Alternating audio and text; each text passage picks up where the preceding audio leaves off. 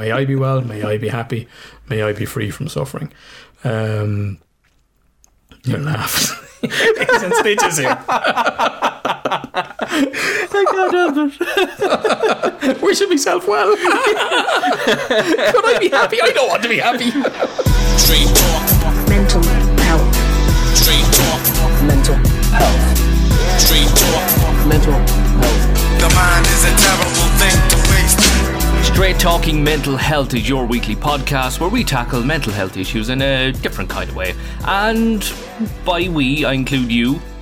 You'll learn a little bit more after you hear this podcast, and you'll know a little bit more about your grey matter. My name is Peter Dunn, and this man is Alan Clark. This week we are straight talking mindfulness, part 3, the final part in our mini-series. If you want Trilogy, to catch man. up... A trilogy, yeah, I'm part of a We're up there trilogy. with I love fucking it. Star Wars now, you know, the old ones, like The Godfather, Star Wars, Straight Talking Mental Health. They'll all be mentioned in the same sentence. Out of all 3, I know one. I've never seen The Godfather. I've never seen Star Wars. No, you know. I've heard a couple of these podcasts, though. They're not bad. They're not bad. They're alright. Like, you'll be like, yeah. They're doable. You know what I mean? They're Take or listenable leave them. sometimes, yeah. Good feedback on them, though. We're getting good feedback on them. Yeah, true. Yeah, absolutely. That's our goal. You know, that's our payoff, is the feedback. And if you want to catch up on latest episodes or in the last 2 episodes of Mindfulness, you can get it wherever you're listening to this right now. And as I said, any of the previous podcasts, there's loads of them there. Have a look. I'm not going to list them out. Mr. Clark, this is the ultimate week or penultimate week of your weight loss goal, is it? Fucking skip it, man. I'm the same. Well, that's okay. Well, you haven't put on weight. That's good. No, well, I think I'm 0.2 down or something. 0.2 of a pound down or something like that. But Okay. I had James at the weekend, and just didn't do enough. I was still doing the exercises and all of that, but I was fucking pissed off now this morning when I weighed myself. But look, I'll get close. I'm lower than what I was anyway, so it's moving in the right direction. And I just thought, well, what would I say to a client? Like, well, you know, so far you're 5 pounds lighter than you were, you know, and you know, you've made that progress and stuff like that. So if I can I get to 12. I'll get to 12 in the next couple of weeks. May not be next week, but I'll see how close I can get, and then I get to it before Christmas, so I can put it all back on again. Over I Christmas. often find that when you do get to a point where you don't lose weight in a week, Yeah. and it is annoying because you're after doing It is. Now I have to say, this morning I was fucking pissed off. Yeah. I was pissed off. But then again, have a you chat might with get a myself. week like next week where you go, oh shit, I'm down 4 pounds. Mm-hmm. What? Nice one. So all the Yeah, work go you've for been it. doing last Yeah, week yeah. is contributing towards next week. You know, and Hopefully. you're always Yeah.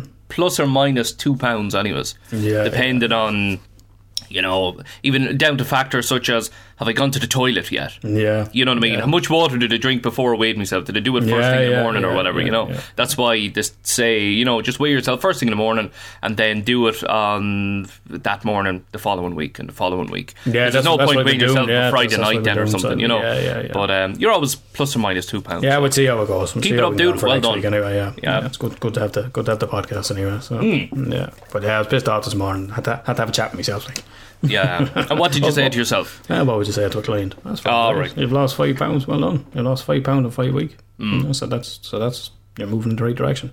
Actually, what I commonly say to people to kind of to get a chuckle out of them is I'd say, as the great philosopher Kanye West once said, slow motion better than no motion. And they all laugh. I never thought I'd be hearing a Kanye West quote. Yeah. He's got some good quotes, got some good lines. But that's the one that was on the Chappelle show. Him and Common performed live on the Chappelle show. Oh, is it Shy City, wasn't it? Yeah. That was one and the performed, Shy City, yeah.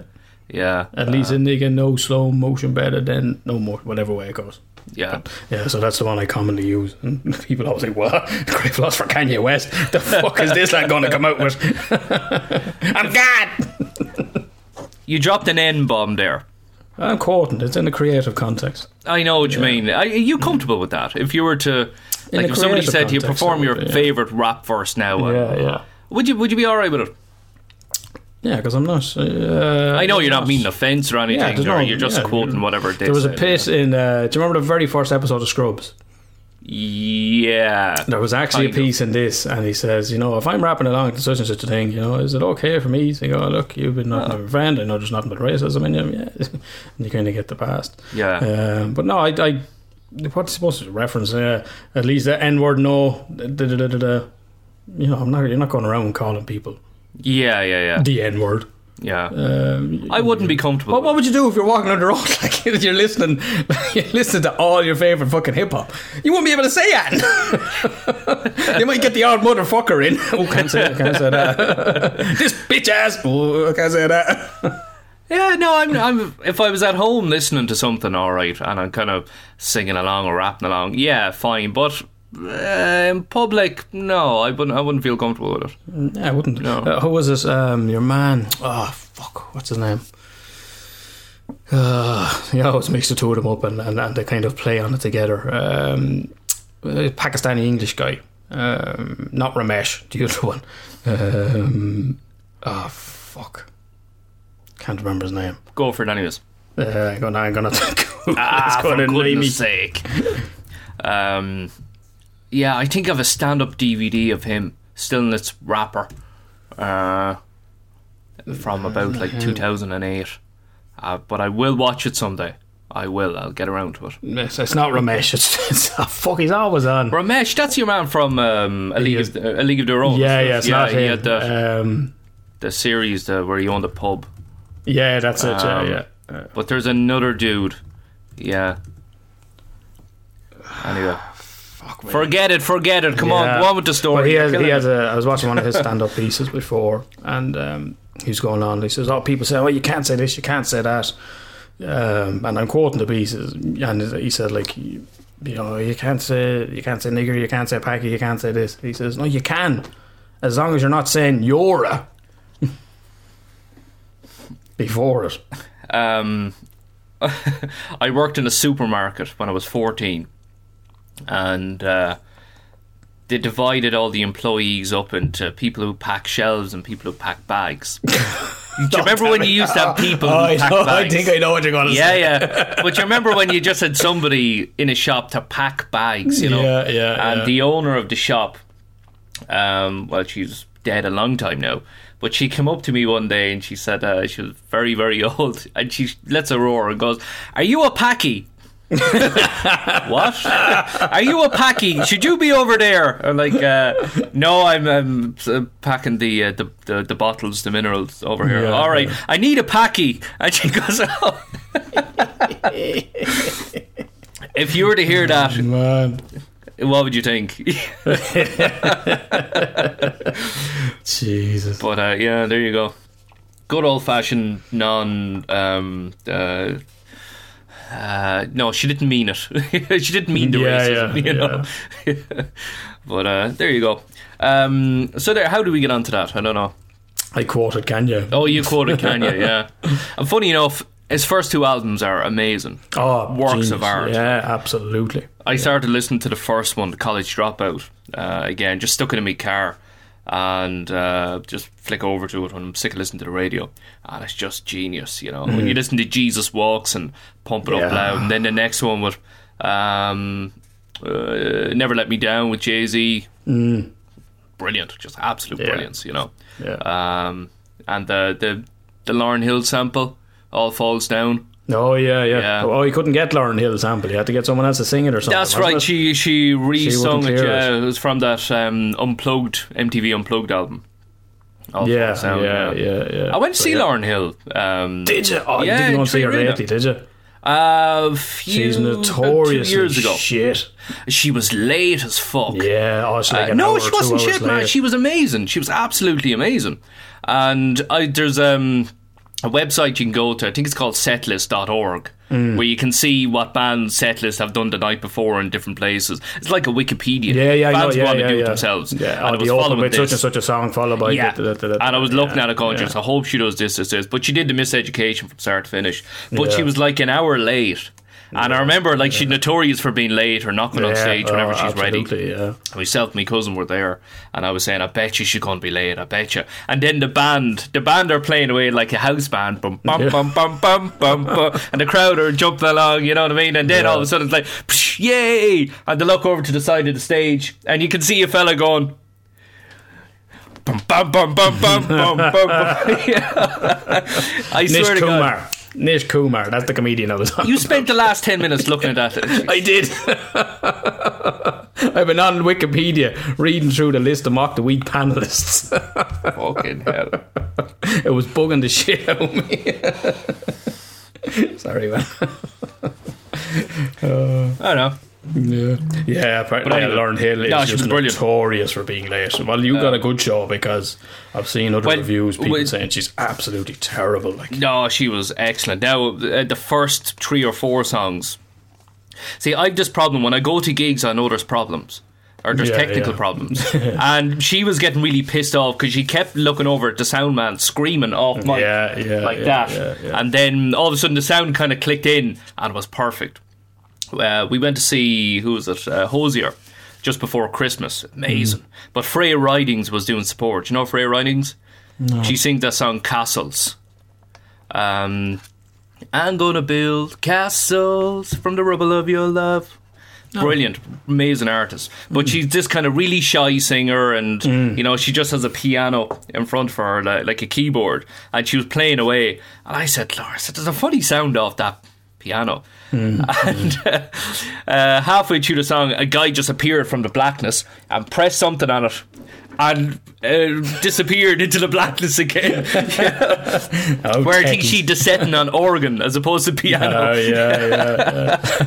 But she's amazing. She's brilliant. But yeah, I miss gigs. I'm hoping we'll see some gigs soon. It's unusual to hear them advertised on radio. Did you hear a few of them? Are they? Yeah, I heard Erasure were advertised. Who else? Newton Faulkner. He's doing a live gig that's been streamed.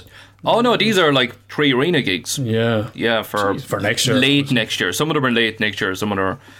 But it sounds unusual. It sounds like it's all been a bad dream. I tell you, it'll lead me into another piece, but you've kind of segued into it there. I've been watching, remember saying I finished Modern Family, I needed a comedy show to watch. So I've been watching Comic Book Men. Have you ever seen it? No.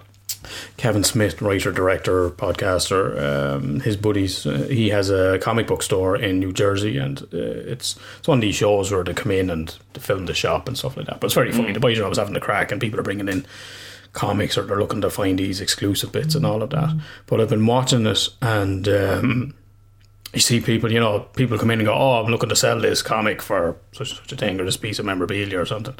And will you give me 100 for it? Nah, best thing I can do is 80. Okay, I'll take 80. And you just see them shaking hands, and I was just thinking, when was the last time you shook hands with someone? It's weird. Like, it's weird to be looking at, Jesus, remember when you just walk in and you give someone a hug, or you can shake someone's hand, and it's just a little bit bizarre, like, you know.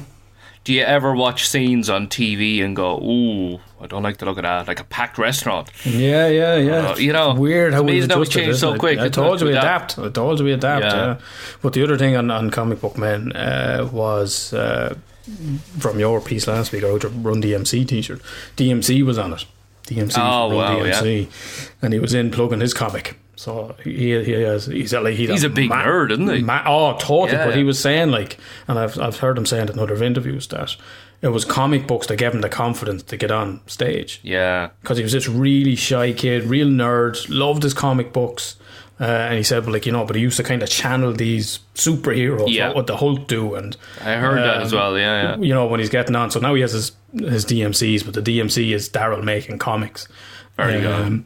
But there was a piece on it then, where obviously it's all set. There's bits set up in it, and Ming has to kind of rap battle him, and Ming Chen is one of the guys on it, and he comes in and he's spitting rhymes, and it's like, alright, Ming. But then DMC steps up, like, and he just rips these bars out, and just incredible. The venom he was spitting it out. And so I've been on after that, then I've been listening to the Run DMC on the way to work, like. And I was never the hugest Run DMC fan, were you? Yeah, I wouldn't have them in my top 10. I was always a fan, but I was always a fan, but I wouldn't have them in my top 10 or anything. But I was listening to the likes of Sucker MC and stuff like that, and it's literally just a drum beat. that's all No it is. instruments Yeah. on it. It's and what is it? Peeper Piper. Then I think it's got a cowbell on it. I think that's about Yeah. it. Like. Yeah, that's it. Yeah.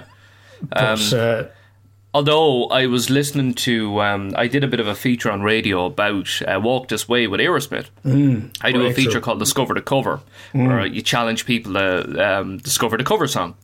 So, you know, or cover songs that are better than the original or anything. yeah, of course, that's definitely one. Yeah. you know, Walk This Way, like, it was so important to hip hop, never mind Run DMC. But I was kind of getting a bit of audio so I could cut it up and play it out on the radio. And DMC was saying that they used to rap over the break, but they never knew that the break was Aerosmith. You know, it was just a break, and that was it. Yeah, like what an iconic drum beat. Yeah. And used to just rap over that, and I think it was what you call him, not Russell Simmons, the other guy, Rubin? Yeah, Rick Rubin. He said, you know, have a listen to the song. And you know, we'll do our version of it. So gave them like sticky notes and said, "There you go." And they were listening to this, and he went, "Oh hell no! This is some country ass bullshit. We're not listening to this." And he said, "No, just try it. What we'll do is we'll recreate it." And he said they were sent to the studio to record, and they walked in. And Aerosmith were there, you know, Steven Tyler was there, and they walked Is that in. the other guy's name? Huh? Joe Perry, that's the guitarist. I don't know the other guy. I think that's his name. But he walked in and he said, "Oh God, it's the Rolling Stones." And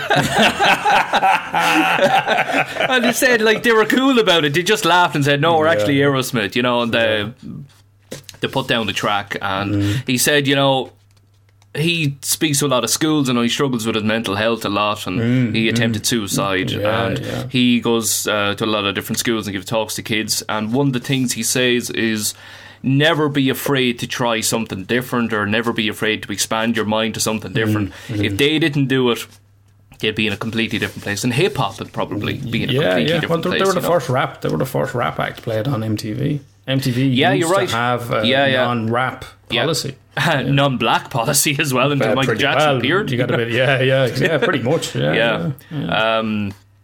But yeah, that was it. Like, and what it's done for hip hop, and like it was number one on a lot of rock stations. You know, where guys are listening to this going, "Wow, this isn't actually half bad." Well, before hip hop was more disco than rock. Yeah, that's true. Yeah, you know what I mean? Yeah. But so there you go. So open your mind to some new stuff. You never know what'll happen. Yeah. Speaking of opening your mind, question I want to ask you. Since you became a psychotherapist, or you started studying psychotherapy, how has that changed the way you look at the world, or has it changed it a lot? Oh, fucking totally, absolutely. In what way? Yeah. Just your knowledge of people. You know, understanding the way people are, understanding myself. You know, you understand your own triggers.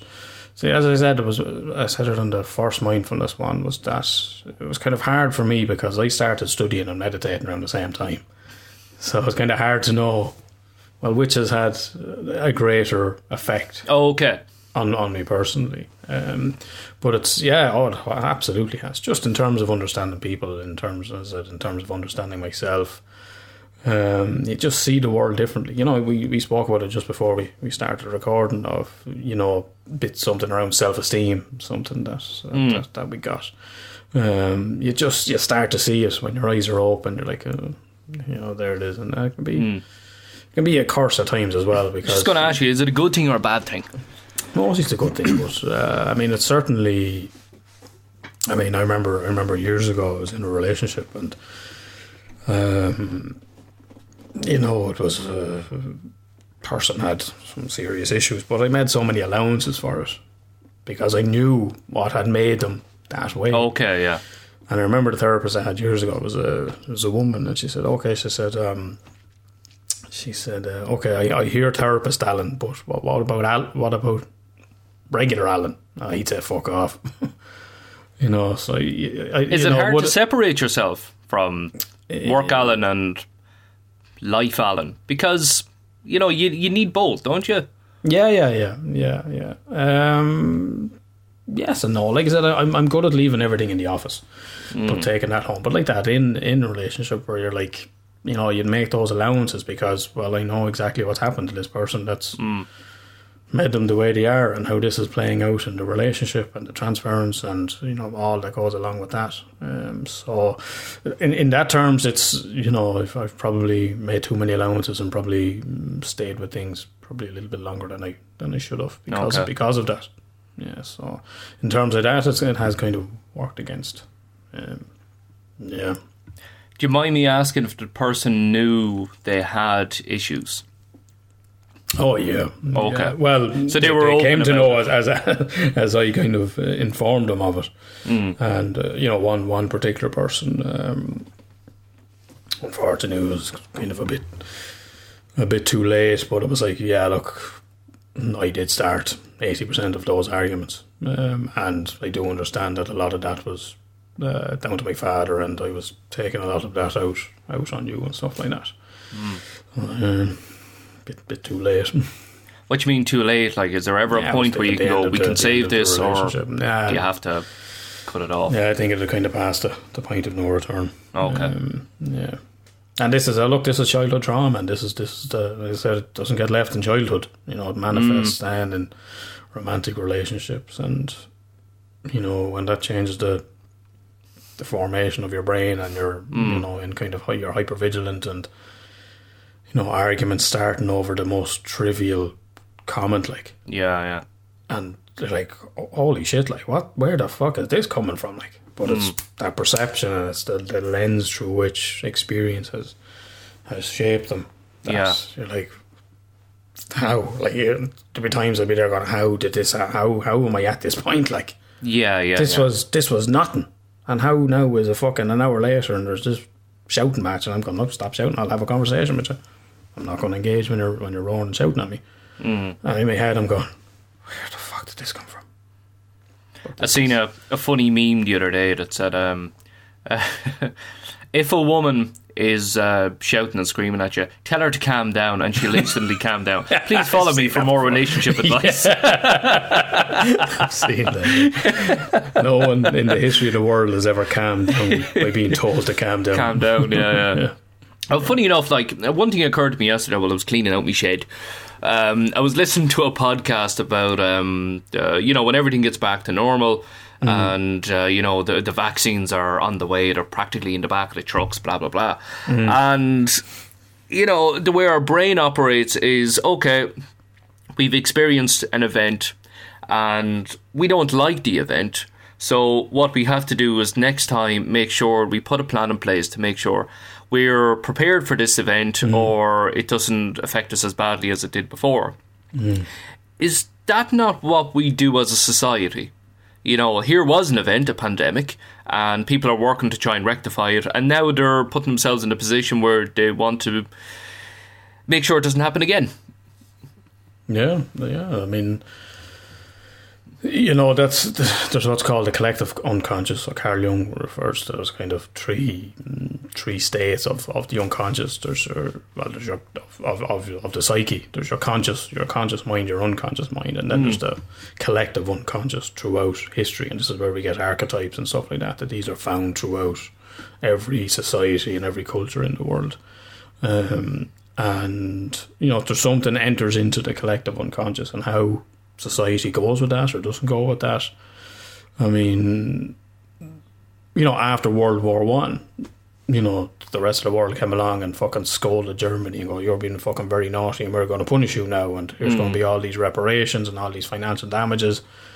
And then Hitler just used that then to get to power, and look what happened with that. So these things happen in society and happen in our culture as a result of, you know, again, it's the Buddhist piece of everything arises dependent on other conditions. Everything that's happened before has led to what it is now. So you know, you go back and you go, well, that's happened because of that, and that happened because of that, and that happened because of that, and people, you know, every one of us is who we are as a result of everything that's happened to us in life. Yeah. And society then is just a collection of people. So culturally, all of that, everything within our history as, you know, how many people do you know that are still fucking anti-Brit?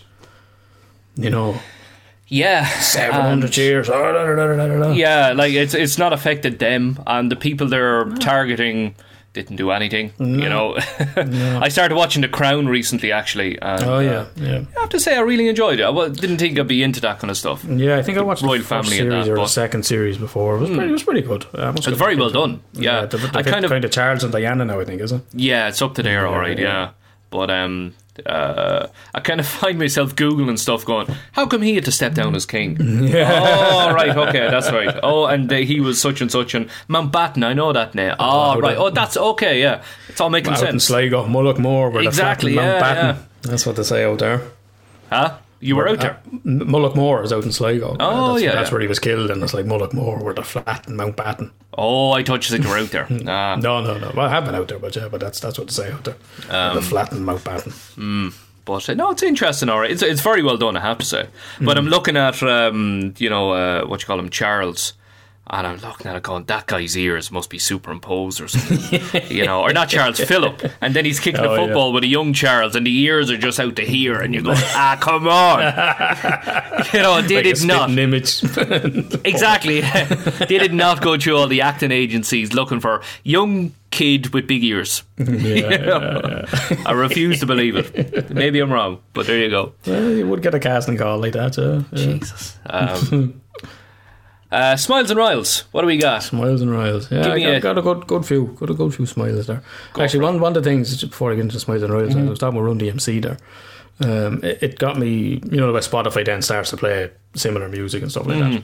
So it brought me into Public Enemy then. Public Enemy were huge for me. They were such an amazing influence.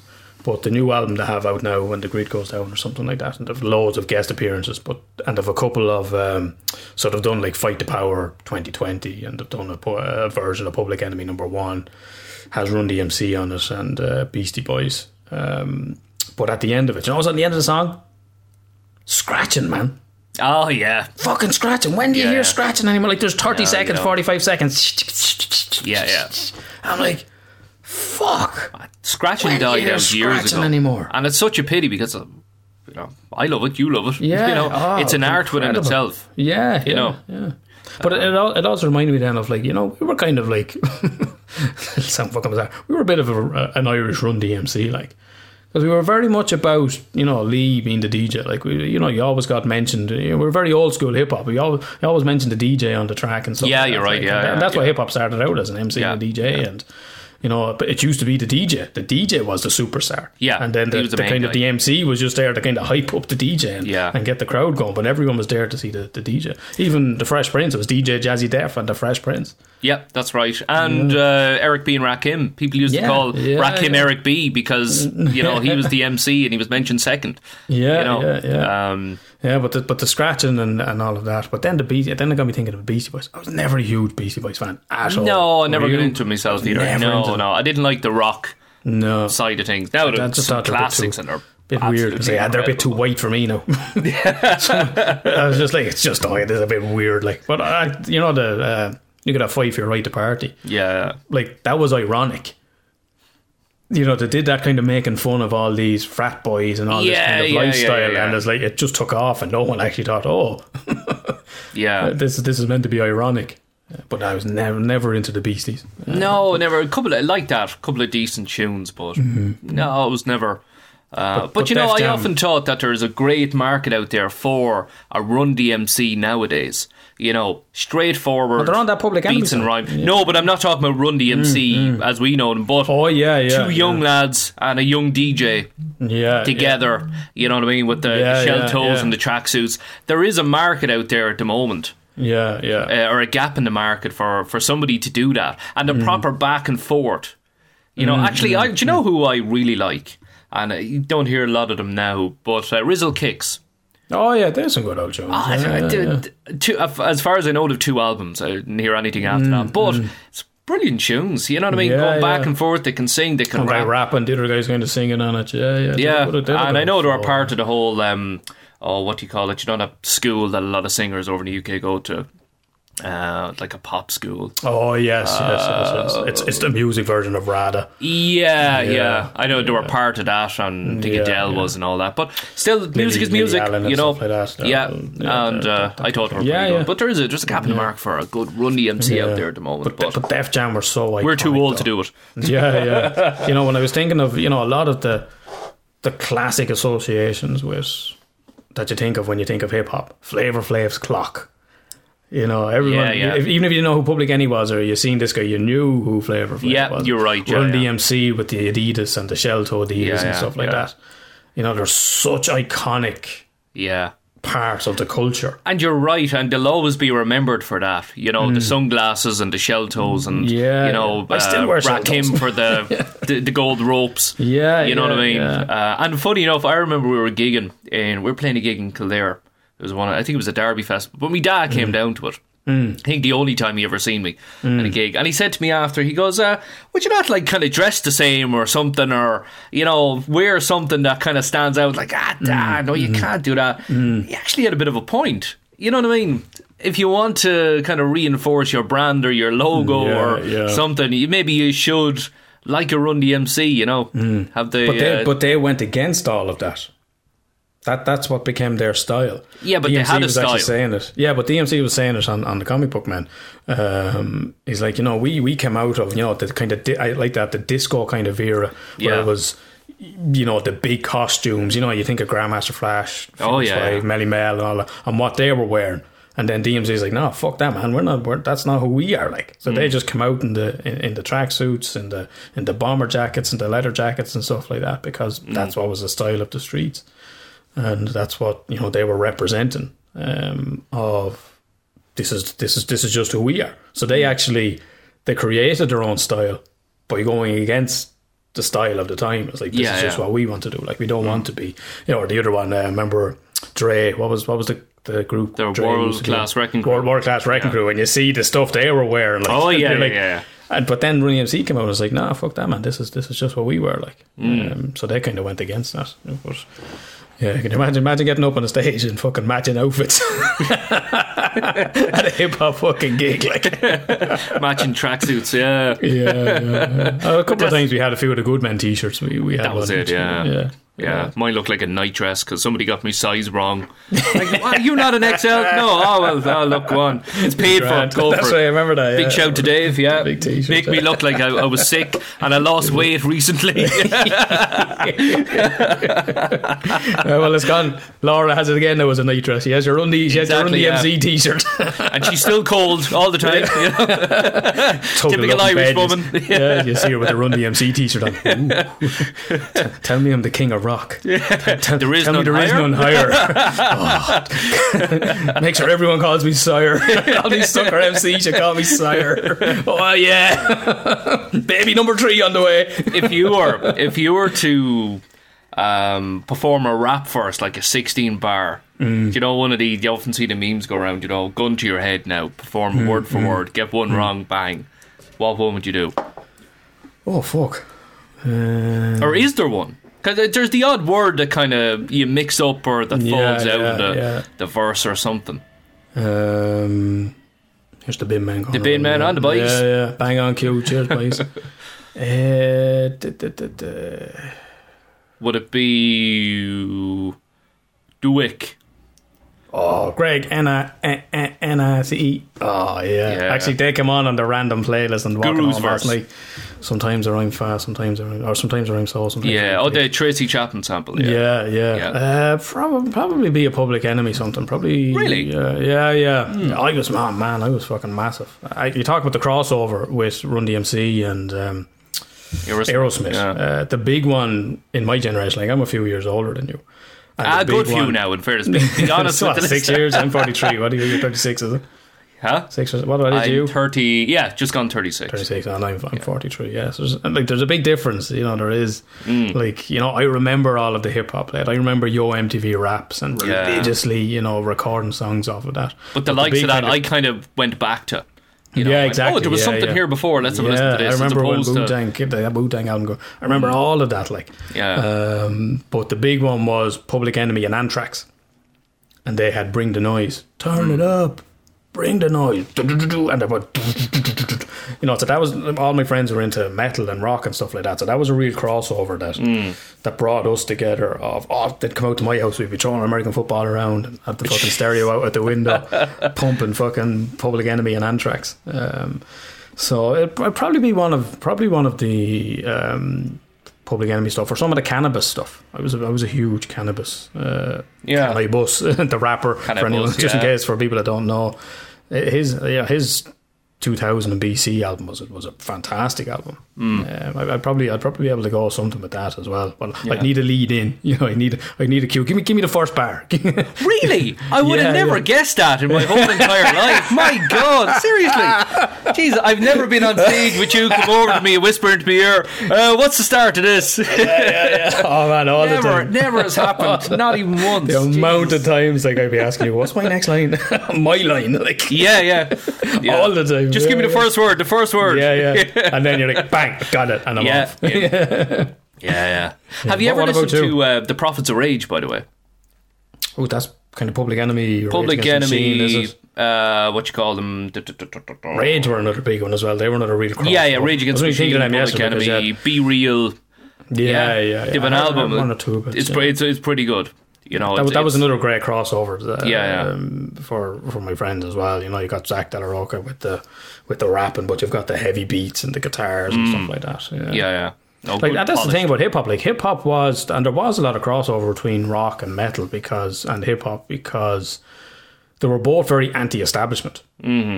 Actually, on one of those Public Enemy songs yesterday, Chuck D was talking about, you know, what I think one of the songs is like, what happened this, what happened that. It's like, what happened to rap being the black CNN.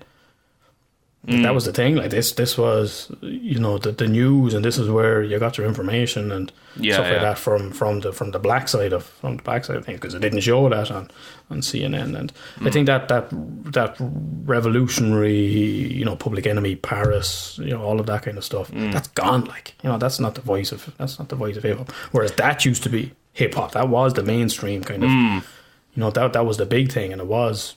And the funny thing now, like, especially America needs a Public Enemy more than ever. Yeah. I think that's probably why they brought out that album. It's not a bad album, so it's okay. Yeah. I must have a listen. I didn't listen to it at all now. Yeah. Smiles and Riles. What would you do? What was your 16? Oh, sorry. Probably something from Illmatic by Nas. I could probably go with that. Yeah, I could probably do one. The World Is Yours. The first verse on that. The World Is Yours. I sipped at Dom P watching Gandhi while I'm charged and writing in my book of rhymes all the words past the margin. Yeah. What an opening line, like, you know. X to the Next Girl by Gangsta. Oh, really? I could probably do that as Never well. mad about that song. Yeah. So when they went down, started going down the jazz route. Yeah. Guru did jazz and all of that. That's right, yeah. You know, I used to be a player. Fly girl, layer, and a heartbreaker. Love maker, backbreaker. But then I made a mistake. Yes, I fell in love with this. It's all come back to me. Yeah, I could probably go through 16 on that. I was listening to the whole Mass Appeal album the other day. Oh, great album. Yeah. Do you know when you get to the end of a song and you know what song is next?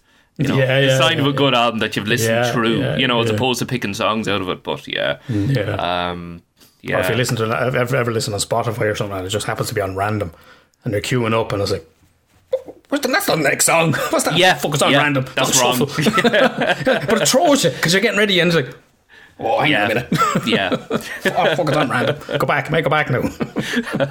Give me proper lead in there. Yeah. Oh, well, look.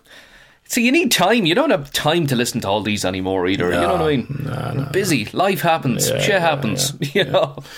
Maybe if you had a bit more time if you weren't recording podcasts. Yeah, doing stupid things like that. Yeah, exactly. Anyways, speaking Smiles of which, and Riles. Yeah, go for it. Yeah. Let me see. I have to get my phone. Oh, they're all written down the phone. I had to throw it away. Someone was ringing me. I've got a few smiles. A few smiles this week. So you heard me mentioning my daughter Adina before. She's over in England. She's working over in Canterbury. She's working over in the hospital. We were chatting away there the other night, and the usual thing. Well, you seen anyone you date and any kind of thing, like. And she was talking about some of the women in the hospital and stuff like that. And she kind of one of them says, "Do you have a dad?" And I said, yeah, I have a dad. And she was showing my pictures. You have a dad? That's your dad. And I was going, have you seen... So they call her Ed over there. It's like, have you seen Ed's dad? So like, look, Ed's dad. So, but that's just an ego stroker. But she was showing around. But what she was telling me then was a friend of hers in work a couple of years ago. She was single, and she was like, Dean was like, oh, you should go on Tinder and stuff like that. She's like, no, she was very much anti against it. So you wanted to have a passcode on her phone. So Adina set her up a profile on Tinder, unbeknownst to herself. And now she's getting married to your man next year. No way. Yeah. She didn't have a picture up. She just had a bio description. Your man swiped right. And your one, apparently she went mad when she found out. And then she started kind of getting into, this has actually been a fun. So because my daughter set her up on Tinder, they're getting married. So then she said, so is she going to be bridesmaid? She has to. I don't know, but your man apparently was all set. He was moving to Scotland, and he decided not to. He stayed in Canterbury, and then Adina was saying he rang work one day or something, and Adina answered the phone and he goes, is that an Irish accent I hear? And Adina's like, is that a Scottish accent I hear? And he knew, oh my God, it's because of you I've met my wife to be. That's amazing. Mad about each other. And absolutely. So I was like, no, man, that's fucking lovely. That's lovely. I love that. Yeah. So I'm going to get her to take over my Tinder profile. She could give up work and just do Tinder for people. That'd be a full-time job. Like a Tinder agent. For you, yeah. Jesus. You're on overtime. Apparently all I need to do is move to fucking Canterbury because they all think I'm a fucking dilf. So... That's where I'm missing out. I'm just in the wrong country. I'm not appreciated. This is part of the podcast where Alan's head goes. No, but I was just thinking, what am I doing over here? Like, clearly, I'm not appreciated. I'm like we're like great artists. We're not appreciated in our own time. We're like all the actors that have to go away and all the singers. We're not appreciated in our own country. Need to go somewhere else. Get off Tinder in Ireland and move fucking somewhere else. Either that or you've completely dried out all the resources in Cleared there. Tinder completed it, mate. Bumble hasn't been released yet. I'm waiting on the upgrade. So that was me. Give me another smile. That was a nice smile. Yeah. So during the week, I remember a few weeks ago I was saying I was doing an online trauma course. And I completed it a month ago, 2 months ago or something like that, but as part of that then you have the option to go on to be certified clinical trauma specialist. So I said, I'll do that, I'll pay the money, and you have to do this test, you have to get 80 out of 100 questions, and I said, well, I signed up, so I paid the money and I signed up, and I was literally in between making dinner, and it's multi-choice, so we click. I said, I'll just see how we get on. You're doing a test while making dinner. Yeah. I said, I'll see. That's exactly what I was doing. Like, I was just making turn them potatoes down, whatever it was. So I was clicking away anyway. I said, I'm not. I said I don't expect to get it, but and see which ones I get wrong, so that I know, well, okay, I'm sitting down now and I'm going to do this test and I can do it properly. But I got it right the first time. Wow. So I got 81 out of 100 after the few months. I was like, just I remembered all this stuff. Like, brilliant. So I got the certificate of certified clinical trauma specialist at the Trauma Institute International or something like that. So, yeah, well done, dude. That's amazing. Jesus. But in tying in with that, then I had a client in last week, and this is a client, a lot of childhood trauma, and she was sobbing. She couldn't even speak. She was crying that much, thanking me for changing her life. She's like, eventually she was like, I just didn't think I could be this happy, and she hands up. She's like, just thank you, and now she's looking at going to college. She's looking at studying psychology or stuff like this, and she was just thank you. That's amazing. And she's sobbing. Couldn't even speak through the tears, So, and I was like, to be honest, I said, this is why I like working with trauma, because I know, as fucking masochistic as that sounds, I know the potential for change is so great. Yeah. I know it can be better. And she said, I never thought I could be so happy. It's brilliant. And she's still got loads of shit going on, but she's well able to manage it. And, so that was just really humbling. Speaking of trauma, have you ever heard of CPT? CPT. It's cognitive processing therapy. No. I've never heard of it before, Never heard but of it, no. it was on a podcast, one of my favourite podcasts called This American Life. And it's a radio station over in, I think it's Chicago, but it's like amazing stories that are just mind blowing. But there was one where one of the reporters, she was sexually assaulted when she was 13. On her way to school, a guy beckoned her into an alleyway and had a knife, and she had PTSD after it, which is obviously coming from a sexual assault. But she never really got treated for it, so she decided to look at CPT. And CPT is like a fast track course, not a course, but it's like 12 sessions. Now again, I've heard the podcast, fantastic. It was recorded over like 10 months, and it's about teaching you to evaluate and change the upsetting thoughts you might have since your trauma, changing your thoughts and how you can feel about it. And it's about like introducing stop points. So, you've got worksheets and that, and she's writing down, and, she had an impact statement at the start of the episode, an impact statement at the end, and they're completely different. She was saying, well, maybe I shouldn't have smiled at him and waved. Maybe I shouldn't have worn this. Maybe I shouldn't, and that has completely flipped at the end of it. You know what I mean? But it was amazing the way it works. But I've never heard of it before. Yeah, but that's the piece Helen was talking about, and what EMDR doesn't help you with is those cognitive distortions. Oh, what was I doing? The guilt, the shame, Yeah.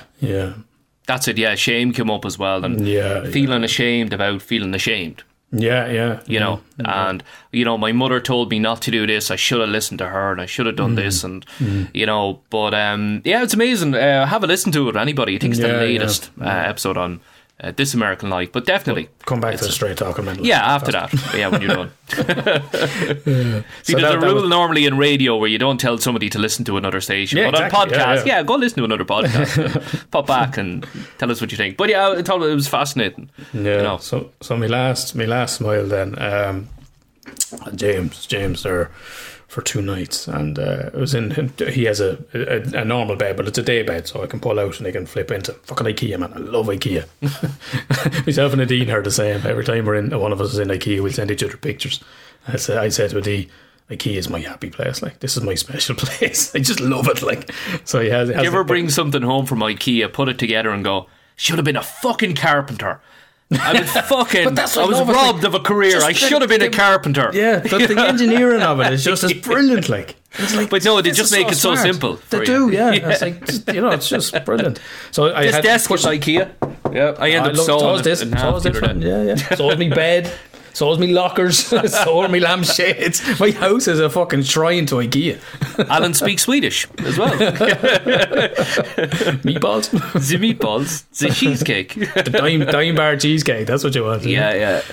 So I was fitting I was fitting the day bed in, and I was messing. He was playing on the floor. So I had the sheet, I had the duvet, and I threw it over him, and then threw the cushions over him, and he was covered, like. But he happened to be playing. But he has these soft toys that I got him, Batman and a couple of Spider-Mans and all that, like teddy bears, but they're Spider-Man and Batman and stuff like that.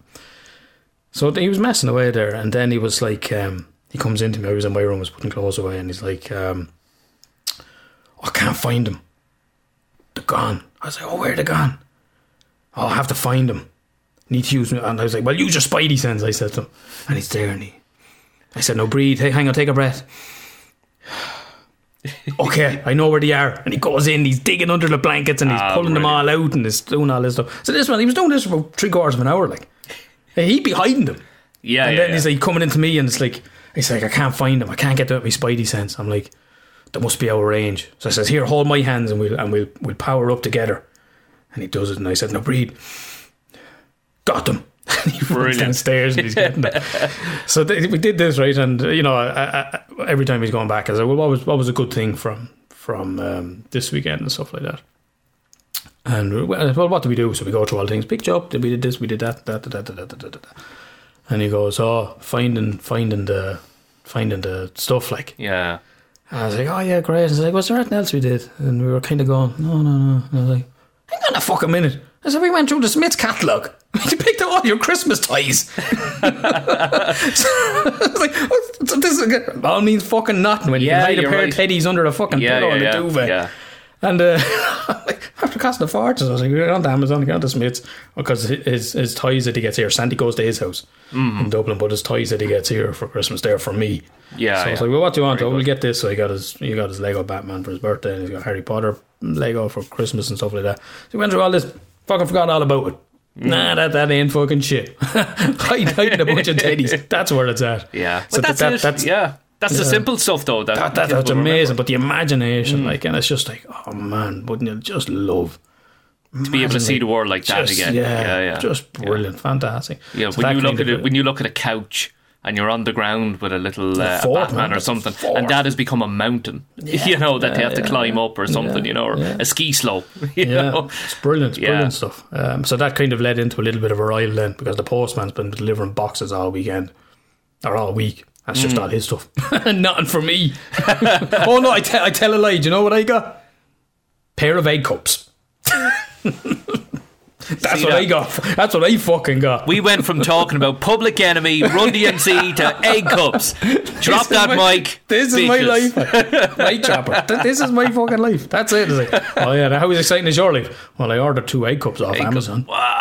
They fit in with the decor of the kitchen. And these boxes, they're big Optimus Prime, and there's big Lego sets, and there's this and there's that. And they fucking post, no, there you go, and thanks very much. I'm like, fucking none of it's for me. Just be careful if you're getting stuff delivered for anybody, because we got stuff delivered and it had a picture of the item on the box. And there was something else we delivered in clear plastic so you could see what it was. So it's a case of, hide the kids, Yeah, you know, yeah. hide this, where are we going to put this? No room in the house anymore. Shit. Yeah, You know? I had big boxes there, but in my wardrobe then I had his Lego Batman for his birthday, and he's got these Ben 10 figures. So I was like, oh, I better hide that so he can't see the bat symbol, you know, like he knows what he's getting, but course, just so well, no, you can't have it because it's not your birthday. Yeah, So, yeah. I'll move that Amazon box there now, and then so I moved that anyway just to cover the logo, the flap of the cardboard box, the Amazon box, and then I come back then, I was like, oh yeah, hide the bat logo, but make sure that the fucking Ben 10 figure is clearly displayed where it's nearly falling out of the Amazon box, you fucking clown. So the stash continues. Where the fuck can I hide this? Speaking of Amazon, actually, we got something delivered by Amazon recently. And I never noticed before, but my little girl pointed out that the Amazon logo is a smile. Oh yeah. I never knew that. It's just Yeah, Amazon, you know. And where does the smile go? From A to Z. Very good. I never noticed that. That's Just Amazon's logo, Amazon. yeah. But yeah, she looked and went, oh, Daddy, that's a smiley face. Oh, yeah, you're right. Yeah. Never 'Cause I'm noticed everything that. from A to Z. Yeah, there you go. And the Incredible. smile, yeah. Any riles? I got fucking soaked walking to work the other day. I looked out and like I said, I've been trying to fucking lose weight, so I was like, no, I'm going to walk. And I looked out, I was like, it's a little bit of a drizzle. That I can live with that. That's grand. Yeah. And I got out then, and the fucking heavens opened, and I was soaked. Oh, no. My jeans were saturated. So, you know, wet jeans, like you smell like fucking wet dog. So in between clients, I was having to whip my jeans off, stick them on the radiator. Oh, Jesus! And then listen out for the client walking down the hall and go, oh fuck, jeans back on, shoes back on. So I'm sitting in the fucking office in my shirt, in my top, me boxers, and a pair of fucking socks in between, waiting for me trousers to dry on the radiator. This is what happens behind the scene in therapy. Client comes to the door and I was like, fuck it, get them on, get my jeans on. I couldn't get one of my shoes on, so I was opening the door, and I had to say to the client, I said, I got soaked. I said I thought it was best to open the door with one shoe half on rather than no fucking jeans. Don't know how appropriate that would be. Do you not notice that the older you get, the more you look for like rainproof gear? Yeah, my jacket is, but my jeans. But you're going straight from the jacket onto the jeans. Yeah, that's exactly what happened. I was fucking soaked. And then my legs again. So I've been doing the leg workouts, and you know, after legs, and you go to take that first step down the stairs, and you're like, oh, a bit fucking wobbly there. That's when your leg and your head don't communicate anymore, Yeah. and your leg Your legs goes, are like fucking jelly "Hold on." after the workout. And your head is going, I told you to do this. No, can't do it. Yeah, so the wobbly Yeah. leg going out the stairs. Oh Jesus! Wobbly legs. Oh fuck! You need a stair lift, dude. You're getting to that point. You need a stair lift. Fair off, and so that's me smiles in her eyes. Brilliant. What's going on with you? I've spent all week and still spending all week doing up the house, bits and bobs, and my biggest rile is painting. I fucking hate painting. I hate it. Well, I don't hate painting. I hate the process. No, I like the process. I hate the taping up the walls. Yeah, you know, the cutting in. And the fucking finally bit that takes time. Oh, I didn't. You know, I'd be painted away, and like that. You know, we're talking about listening to music at the same time, and you know, or listening to the radio or whatever, or thinking about something, and all of a sudden I look down and there's paint spilt on the wooden floors at the tiles, like balls. And then I step back and I step in a lid of fucking paint, and like footsteps all over the kitchen, like balls. So I end up spending about 2 hours cleaning up after myself, and then the smell of paint in the house. It's satin wood for doors and skirting boards and radiators, so it's thick paint. I can still smell it. Actually, it's got to the point now where it smells like a clean, brand new house, you know, that night, as opposed to that, you know, slap you in the face when you walk in smell. It's horrible. But just it annoyed me. So your week off work hasn't been a week off. No, I'd rather go to work. Doing more work. Easier. Yeah, making more work for myself. But actually, funny enough, I try to. One of my smiles is I try to. I tried to use what we learned in the last couple of weeks while painting. Okay. So there was a couple of times where I said, right, what I'm going to do now is I'm not going to listen to the radio, I'm not going to listen to Spotify, I'm not going to think what'll I do for such and such, or I'm going to just concentrate on the painting. I took the brush up, you know, painting, at the white paint. That's it. I'm painting the doors. I'm looking at the grain, and I'm painting towards the grain, and then whatever way the door is, you know, across the grain, down, and just trying to kind of mindfully paint. Just doing nothing but concentrating on painting. And I found that part really relaxing. That was nice, you know, to just paint. And of course your mind wanders and you go, did I defrost the chicken for dinner later? No, okay, no, don't think of that. And what about, what time is it? Do I have, no, just focus on that. And I found it cool. You know, there was times, but then I step in paint and I destroy the fucking gaff, so, you know. It's funny, like, the whole week, you know, I'm in, like, painting gear and old work clothes and boots and, you know, overalls and that, and, you know, you go down to the hardware shop and you're looking for bits and bobs, and all of a sudden you find you're surrounded by other men doing mainly hands-on work, you know. How are the boys? You know, the accent changes. How are the men? The men, huh? You're getting on well, you heard that, She has you busy. Oh, I tell you, fly out like a snail's Mickey. Lad, stop. Fly out, lad. And and you start to walk with a limp then as well, you know.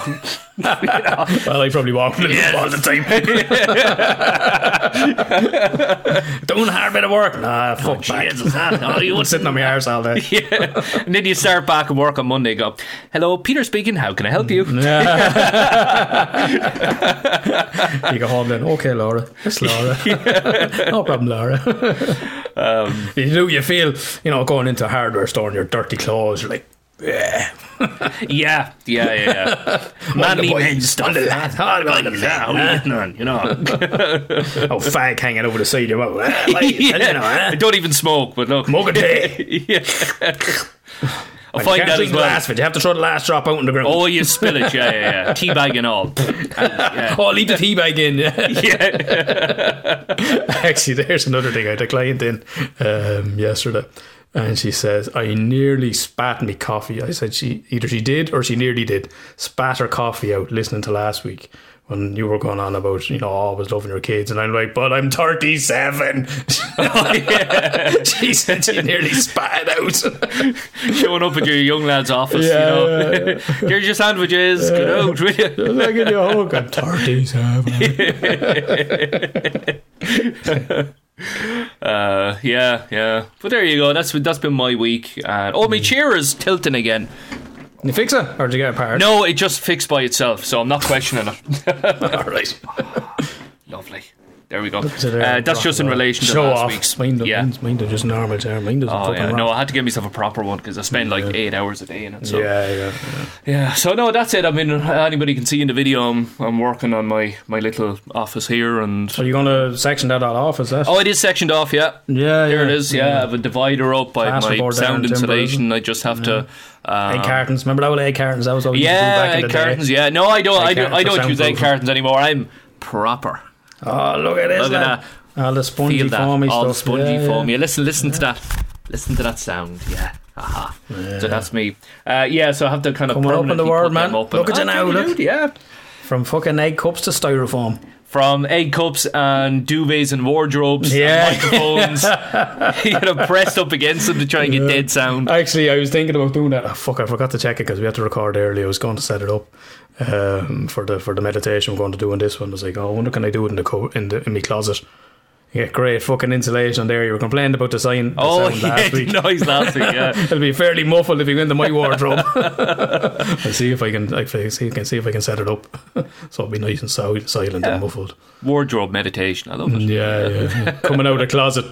Yeah. I'd say a lot of people are going, it's about fucking time. Loads of times I get people would ask me if I was gay or thinking I was gay. And I'm like, no. Because you dress or you. Yeah, because you dress nice. Yeah. I've actually heard that. He dresses too nice to be straight. I'm like, what the fuck? Like, just because the lad has a bit of fucking fashion sense. Not that you know this morning about my Jaws t-shirt and my hoodie on, but Yeah. if I go out, Didn't want to say anything, but look. But I remember one of the girls I used to work with said that she was studying in Dublin. And she loves to go to the George, which for anybody who doesn't know is a huge gay bar in Dublin. Well, I suppose in Ireland, yeah. But she said she loves when she walks in initially and there's a smell of aftershave. Yeah, she just used to love walking in and just getting this waft of all sorts of different aromas and odours. And yeah, there you go. I remember it was actually around Christmas time there about 3 years ago. A girlfriend had. We were meeting her friend. Her friend was gay. It wasn't the George, but it was some other big gay bar. So I was all dressed up for Christmas. And normally, if I go out of shirt, blazer, jeans, stuff like that, shoes or trousers and stuff like that. And I walked in and like all the gays were just there in their t-shirts and jeans. I'm like, I'm the fucking gayest dude in here. I thought you were all supposed to fucking dress good. Like I'm the fuck. But I tell you what, it was actually interesting because it actually kind of gave me a flavour of what it must be like for women. Like I went up to the bar and there was this lad standing there and he was just looking me up and down. Like staring at me. I was like, dude, at least be a little bit fucking subtle, like. But I was like, is this what it's like for women? Do men do this to women? Just ogle them, like just looking them up and down. And I was like, Jesus, like, thanks, like, but be a bit fucking subtle. Throw a glance. Smile at me, maybe, like, Do you not throw filthy at him and go, put it back in your My eyes are up here. My eyes are up here.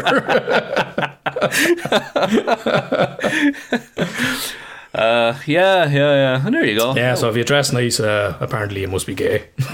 There you go. Be a lot fucking easier for me, man, I tell you. My friend Paddy is gay and he's married. And I'm like, dude, I'm telling you, I'm just one more bad one. I'm one more bad one from joining the team. Then you can have me. One more bad woman and that's it. I'm yours. All this untapped resource in the country, like. Because he'd actually sent some feedback on the podcast. I sent him. I don't know. We got in the conversation, and he sent me some messages. Now, I mean, if you were to stand the two of us together and say which one is gay, everyone would say me. He's your least gay looking dude you could find. Like, but in other ways, he's very much gay, and you're very much the catty gay. I was like, oh, you have fucking the snarky comments. I'm like, I got a fucking minute, like. So to get the feedback off him, it's like a sketch comedy, but some of them are great. What's he say? Lots to think about. Love the anxiety and halfway through the self-esteem. It's great to keep in mind you can't know what's going on in others or what they're thinking, so no point dwelling on it. Is there pure cringe sometimes? It's like, there you go. Yeah, there we go. But you seem to have a laugh. It's funny too, enjoying it while driving to and from work. Fair play to him. Yeah, Jeez, yeah. that's great. And that, I mean, coming from him, coming from a catty gay, that's as good as you'll get. That's the, holy fuck. Jesus, wow. That's the worst you can say about it. It's like the Simon Cowell of, if you get a compliment from him, everyone else can go. Yeah. No, good to know. Good. Do we have any other feedback? I thought I'd seen feedback during the week. We did, yeah. We had no good at social. Like you're feedback good at it. I'm not. The feedback is great. Paul had been on as well. He's been meditating while he was out walking and stuff like that. Oh wow! Listening to the meditations. One of them. Thank you so much for the big mention in this week's podcast. We gave Paul a shout out last week, and for the meditation exercise too. I did it sat on a bench in the woods. 1 or 2 people walking past, but nobody bothered. Very relaxing and just what he needed. Thanks, wow! Alan and Peter. Brilliant. Yeah. Thanks to Paul. Paul's been great with the feedback on the episodes. Yeah. Oh wow! Nice one. Have you seen anything? Have you got nothing else? Actually, do I even have my phone on me? Hold on. No. No, I'm brutal at keeping up with these things. No. There probably is a couple of bits and bobs there, but we'll have a look. Yeah, got a message from another therapist. Kate was in my master's class. She said the podcast is great, fair play. I love how refreshing it is and set aside from the boring psychology podcast. There's real personality in it.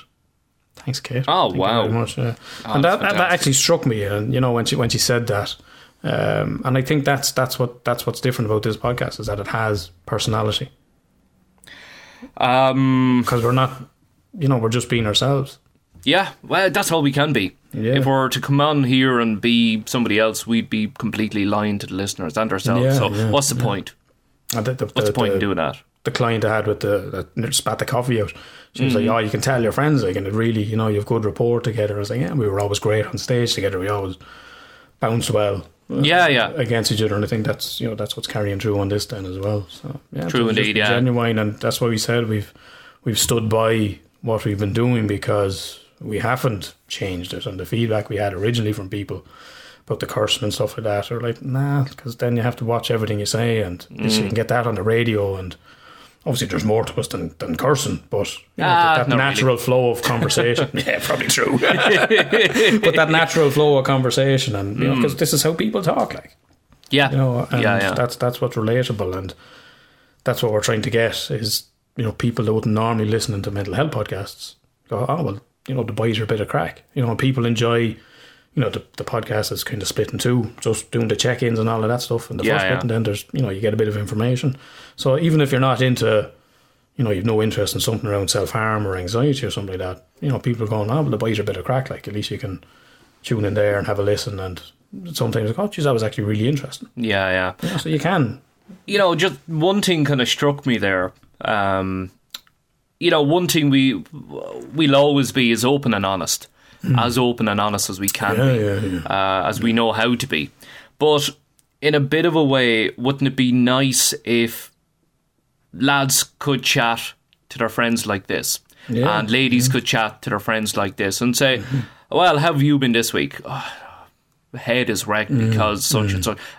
How does that make you feel, and what did you do to combat it, or or kind of try to look at it from a different angle, as opposed to, because what sometimes really bugs me is with certain people, where if you're chatting to them, it's like, well, how are you? Oh, great, fantastic, everything's wonderful, and you're going, right, okay, I'm not having a conversation with you, I'm having a conversation with the screen in front of you, so I'm not going to be too.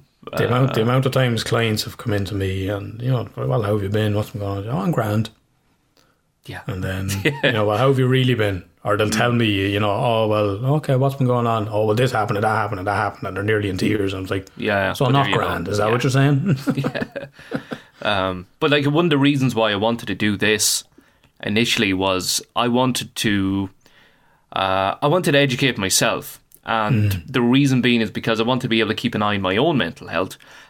Families, my kids, friends, strangers, whoever. So God forbid somebody needed it, you're armed with the tools to go, okay, well, let's have a look at this.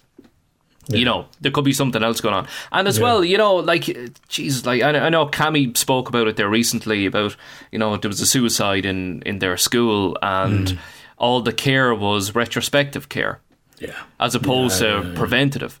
You wanted to be preventative. You know, if your kids are in a mood and you want to be able to sit down and go, well, look, talk to me. And how does that make you feel? And why do you think it makes you feel like that or whatever, you know, rather than going, oh, there's something wrong with him and he's upstairs in a sulk, oh, I've told him to get out of it but he won't, you know, what good is that, you know? So I think if we can learn a little bit more about mental health, will genuinely make this world a better place, you know, even if just a tiny tinchy bit, it's still it's a big bit in somebody else's life. You know what I mean? Yeah, and it could be the difference between someone being alive and someone not being alive. Absolutely, 100%. And that's not an exaggeration. Yeah. Spoke about it loads of times. Yeah, and that's why we ask people to share the stuff of, like, you know, just that it turns up on. So I had a client start there the other night, and he was that close, like he was literally getting ready to do it. And he has face recognition on his phone, and the phone just opened, and just as he scrolled through Facebook, there was an ad for Samaritans or something like that. That was what stopped him. Wow, that's how simple it was. He said if I didn't have facial recognition on my phone to open it, I would have been gone. Wow, that's when he knew, okay, I need to talk to someone. Just a small little event like that. So imagine if one of your friends or one of your family members, because you shared one of the videos or something like that, yep, and they just seen it and went, oh fuck, yeah. Share the link, share the podcast, and they might see a topic where they go, oh, might have a quick listen to this. Depression, suicide. Oh, okay. Yeah. What's this about? Fuck me. That's me they're talking about. Yeah, and you've said that before. You had clients come into you and said, what you were talking about there is me. I never knew before. Yeah. You know, it's the anxiety one, I think. You had a client. Yeah, that's right. Yeah. That was exactly the one. Yeah, I didn't realise they had it, but you know. I found a correspondence from Louise, who I think stroked your ego on your sexy Louise. Voice. Yeah, and delighted to have you on board, Louise. And the one thing I'm delighted about here is where she said, P.S. Love the show, it's great fun, very informative. I even told my own therapist to listen. Brilliant. Thanks for that, Louise. That's amazing. Yeah. That's I've always been wondering. Well, I've gotten the feedback from therapists, I know, but I've often wondered what other therapists must be. Because, you know, and for people that are only checking into this episode, because a lot of new people are always joining, you know, I'm a psychotherapist, but on this, I'm just Alan, who happens to be a psychotherapist. But you go into psychotherapist mode every so often. Yeah, but it's not like, this is not a therapy podcast. You know, and actually that client again, she says, like, I love how you can be so serious 1 minute and then the next minute the two of you are fucking bursting out laughing. And that's, you know, you have to bring the humour into it, and because it's more relatable and it listens to it. So yes, you know, I am a therapist, but this is not a therapy podcast, because as you said, we're just trying to normalise it. We're just trying to get people to have the conversation the way we do. What's been going on? How are you doing? How are you feeling? You know, and if we can model that for people, and that's why I've always been so open about, you know, my own therapy or, you know, experiences I've gone through, like, you know, as I was talking about earlier, of, you know, relationships and stuff like that. It's that I'm trying to normalise these conversations for people as much as possible, because what I usually say to people that come in where they, you know, oh well, we didn't tell each other we loved each other at home, and we weren't touchy-feely and all this kind of thing, and that then is a problem, particularly with the men. That then is particularly a problem in their romantic relationships. How the fucking missus is always giving out to me and stuff like that, and I'll say, well, do you speak Hungarian? And they'll look at me like, the fuck are you on about? Do you speak Hungarian? No, I don't speak Hungarian. Why do you not speak Hungarian? I don't know, I never learned. I said, yeah, no one's ever taught you. And having emotional intelligence, expressing your emotions, someone needs to teach you that language as well. Yeah, actually, you're right. You know what? Yeah. Are you grand? No, actually, I'm not grand. Actually, no, I had a really bad week. I've been feeling really down. Or, yeah, I do love it. Actually, you know I don't express it, but I need you to understand I do love it. Because you never grew up in a home where you were told you were loved. Of course, or, you know, we all knew it, But, you know, we never said it. But when you can normalise that and go, actually, you know what, I love you. Like, you know, you fucking mean a lot to me. And particularly men, you know, it is particularly a man. It's not always, but generally speaking, it is a male problem. They don't know how to express themselves. You know, they can do anger. We can do anger. But behind anger is pain. Yeah, frustration. Well, actually, you know, so you lost a fucking head because, I don't know, the missus went out, or the missus was out on the piss or something, whatever it may be. And, you know, you can get angry about that. But what they can't talk about is, well, actually, you know what? I felt rejected when you went out. I felt ignored. I felt this. I felt that. That's why I got angry. You know, it's the second. It's the other emotion. The anger is just the kind of the bodyguard that steps out in front to stop getting hurt. But it's the pain that's behind the anger. And like I said, I'll talk so openly about that to go, lads, even if you're just fucking verbatim saying something I've heard, and clients will say that to me the whole time. Oh, I just said what you said to me there last week. I say, yeah, okay, well, you're learning a new language. There's two sayings, are they Irish sayings? Probably are, but one of them is kick it a mare, kick it a foal. Did you ever hear that? What's that one mean? Which is basically the daughter is basically like the mother, or will end up like the mother. You know, if you get a kick off the mare, apple didn't fall, you may as well far get from the tree, kick off the foal. And you know, another one is that girls tend to marry men like their dads. And in a bit of a funny way, there's some great truth behind that. Because, and likewise men with their fathers, because that's what's been modelled for. That's you grow up with an aspiration to be like your dad or like your mum, and you look at their relationship and you go, okay, but that's how you have a relationship. You know what I mean? You know, some kids will see a lot of arguing, a lot of fighting, drinking, drugs go on in the house, and they think, well, that's what I'll do because that's the way of the world. You know, and others will see, isn't that what couples do? That's what you do when you're in a relationship. Yeah, that's it. Yeah, that's exactly and I've had clients then before that, you know, unfortunately, that's gone the other way of, I'm never getting into a fucking relationship. I'm terrified of turning out like the two of them. Yeah. Well, we heard with a previous guest on the show on how to cope, Johnny. He was talking about how he struggles to get into relationships because of what was modelled in his household. You know, so you know, you are the inspiration for your kids, like it or not. You know, and it is true. You know, kick it a mare, kick it a foal. Yeah. You know, that's it. Didn't lick it off a stone. That's another one. Yeah, you didn't pick it up off the ground. Like, it's funny, particularly around anger. So okay, so you seen your father roaring and shouting at your mother, and now you're roaring and shouting at your wife. You didn't lick it off a stone. That's it. Yeah. These patterns that continue, and I've mentioned it before, of breaking that generational curse. It fucking ends here. Yeah, all that shit that's been passed on. You know, whether it's emotionally repressed men or violence or anger. Nah, fuck that shit.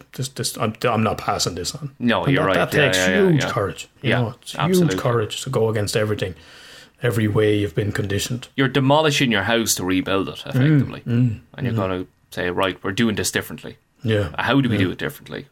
You know, and that's first step is therapy. And people coming in going, oh, like, I remembered what you'd said to me, and I'd hear it in their language of how they're talking to their thing, and someone will say, oh, I was just thinking, what would Alan say?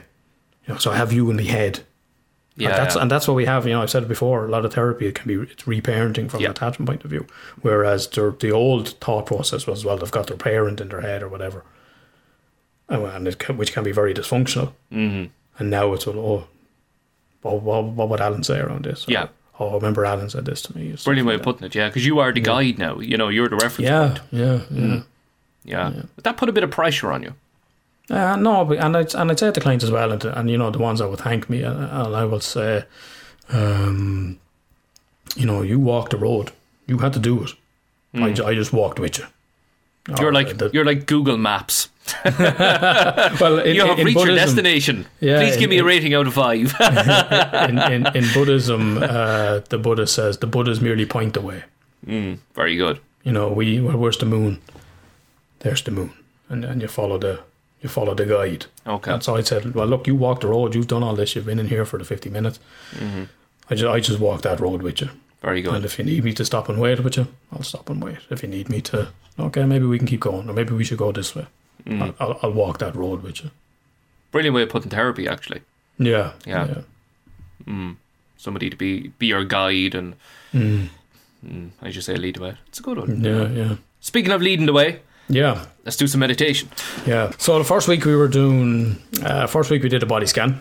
Last week then we did the. I hear that phone. I had to edit out them buzzes. Stick it on a sponge or something, will you? There, I had to get me smiles and riles. I fucked it away the last time. So the first week we did body scan. Last week we did a mindfulness of breathing, and all of that's about generating focus. This week we're going to do one based on compassion. So these are the core. These two. Last week the mindfulness of breathing, and this week the Buddhist name for it is the Metta Bhavana. Which there's no real English translation for it, but basically the closest is the cultivation of universal loving kindness. So it's a loving kindness meditation. Nice one. So yeah, and this one is done in stages, which I'll talk us through. So I've often thought maybe I should change this one for Irish people, because the first stage is you bring yourself to mind. And within this then you bring to mind yourself, and you say in your mind, may I be well. So you're wishing health for yourself. So may I be healthy, may I be well. Second one, may I be happy. So getting a real sense of yourself being happy. Third one then is, may I be free from suffering. So may I be free from suffering, and if there's anything in particular you're going through in your life at the moment, just wishing that you be free from that. Fourth one can be interchangeable. Some people don't use a fourth one. Some people say, may I grow and develop, may I become all I can be, may I love and be loved, whatever it is. But the first three are the main three. So you start off with that for yourself. Irish people with low self-esteem, you're going to fucking struggle with this one. Wish myself happiness. May I be loved? I don't fucking deserve to be loved. I don't have time for this. Must be punished. Must be whipped by the cross. Yeah, exactly. Yeah. May I get a sore back sitting here meditating. May I get cramps.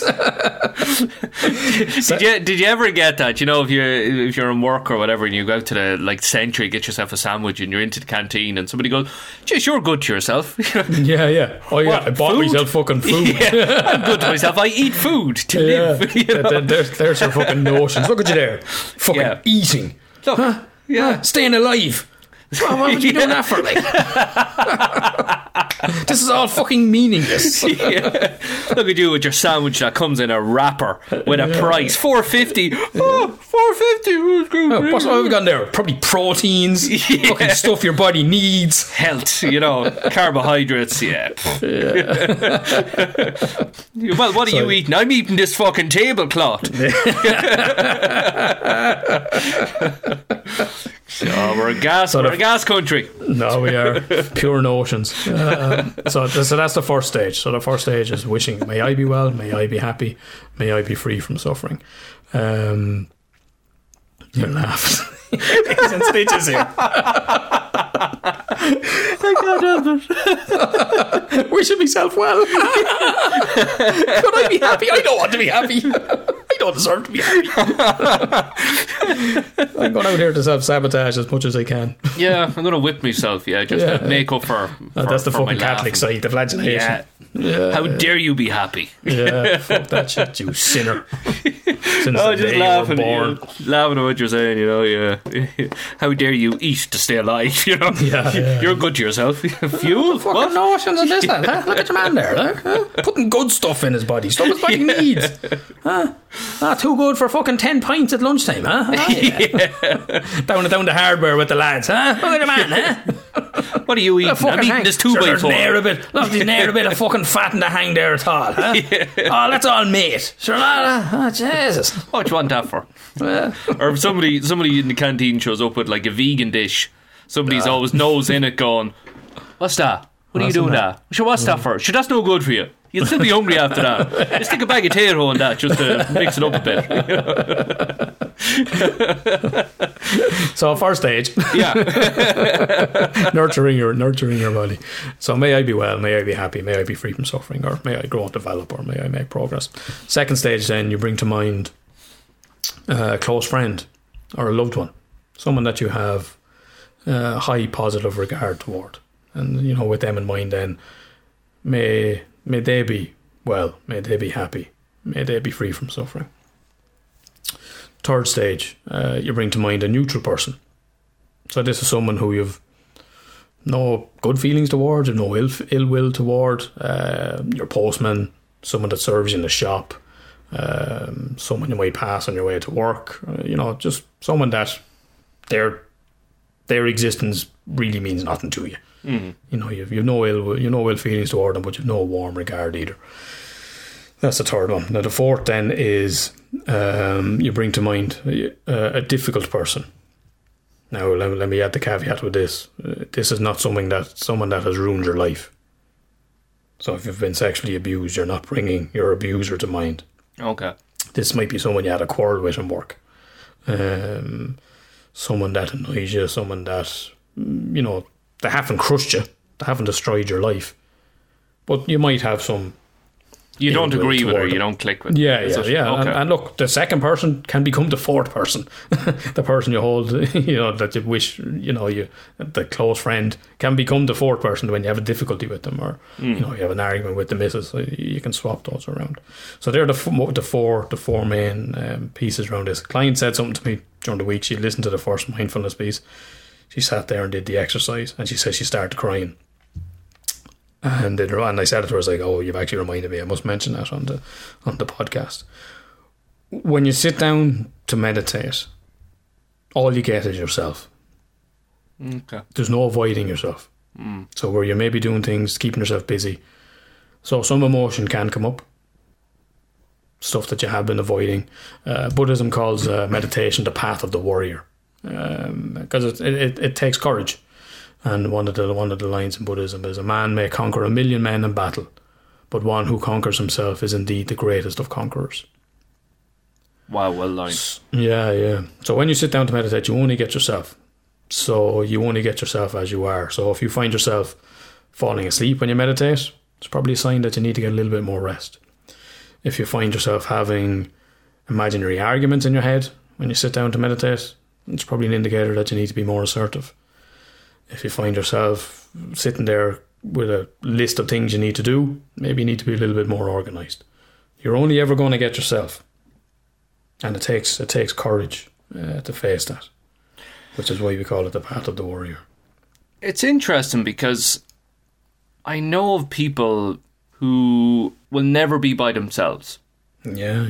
I know of people who will always have a phone in their hand, who will always be either watching telly or occupied, but they're never by themselves. Busy being busy. I remember hearing from somebody that they can't fall asleep unless they're watching something on TV, or they bring the laptop to bed with them and they have to fall asleep while watching something, or closing their eyes and watching something that's familiar. Yeah. So they can see the images in their head, like Friends, you would have seen it a million times or whatever, and they're playing it out in their heads and they eventually fall asleep. And that always struck me as troublesome. Well, it's like they're be nearly afraid what they want to say to themselves. Absolutely. Yeah, Okay. Yeah. Afraid of being with your own thoughts, and this is where this can lead to people then with addiction.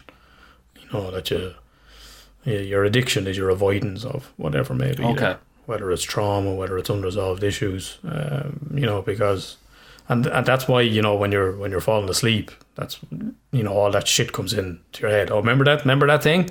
Yeah, remember. Yeah, your remember dreams. that fucking you remember that shit you processing, did? Yeah. Well, here we go. This still needs to be resolved. Okay. So yeah, that avoidance of self.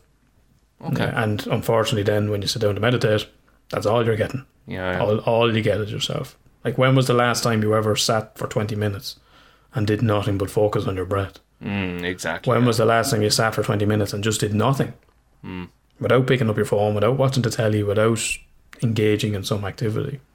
If you're Irish, then you're called lazy. Lazy. Oh, look at this lazy bollocks. Look at your man sitting down on the couch doing nothing, huh? You could be up there, there's painting to be done, there's floors to be done, there's that to be cleaned. I've had clients that, you know, and I'm drilling into them self-care, and like, you don't have to do everything, because they were brought up to believe they were lazy.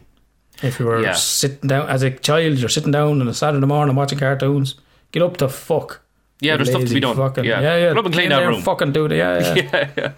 So and they've carried that, and they can't sit still. I have to be busy. I have to be doing something. I can't be seen to be lazy. Yeah. And I've said to them, "You're now a grown up. You get to do whatever you want, for better or for worse. But when this stuff is just so ingrained, wow, yeah. These interjections, these core beliefs. If I rest, then I'm lazy.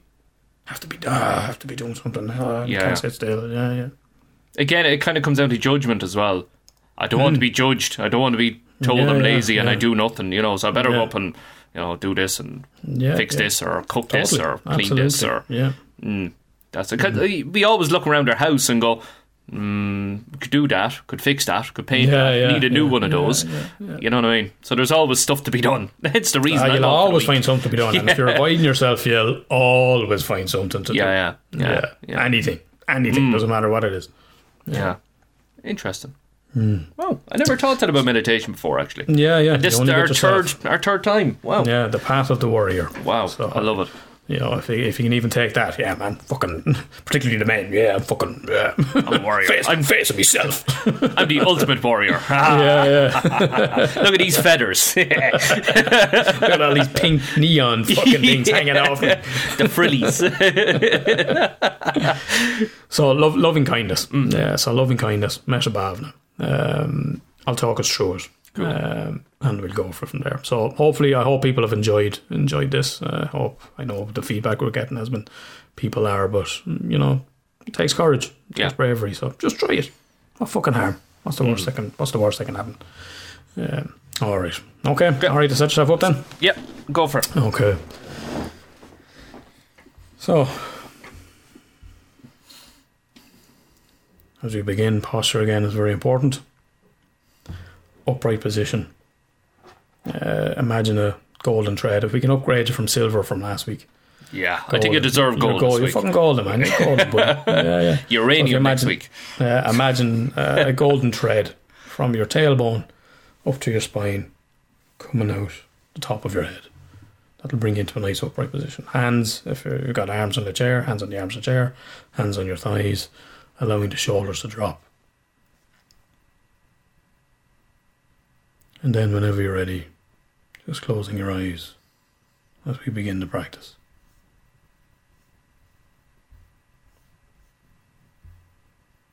So just to begin, just becoming aware of any sounds outside of the building.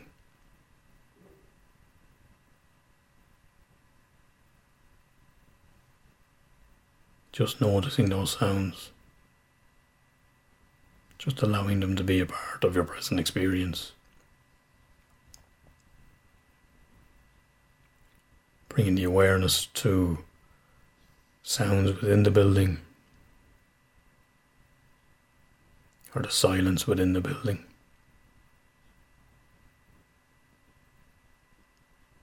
Or sounds and silence within the room.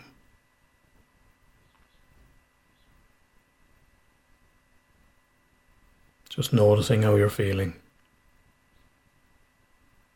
Not labelling it as good or bad. Just noticing your current mood.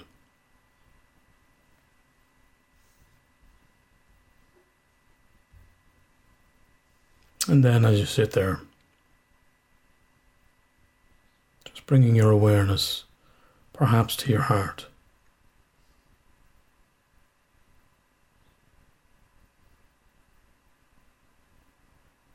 And radiating out from your heart toward yourself as you get a felt sense of yourself. Perhaps saying your own name to bring yourself to mind. And as you sit here,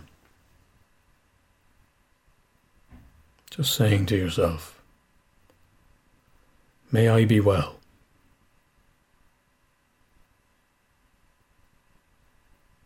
Feeling what that would be like to be healthy,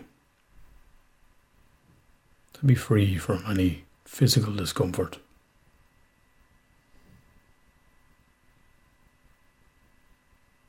And wishing that for yourself. May I be well.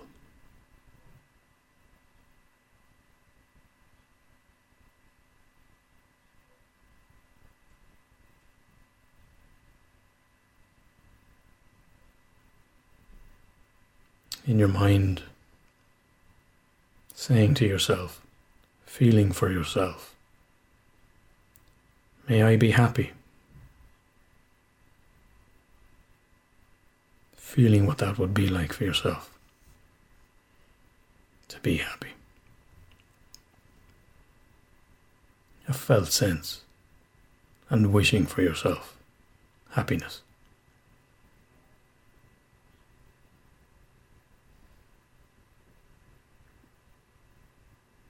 How it would be to be free from physical pain, to be well, to be healthy, to be happy.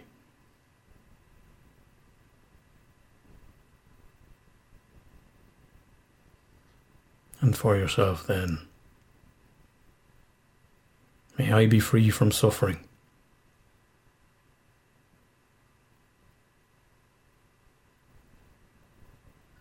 Whatever difficulty, whatever suffering may be in your life, whether it's issues in your relationship or issues in work, any suffering you may be enduring at the moment.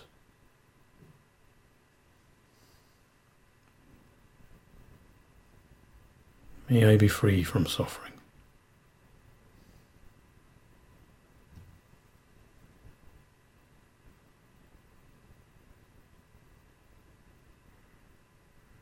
And then wishing for yourself,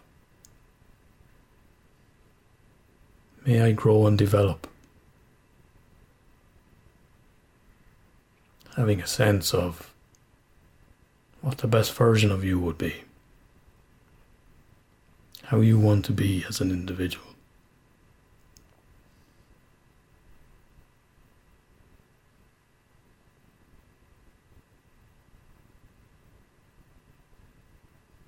May I be well.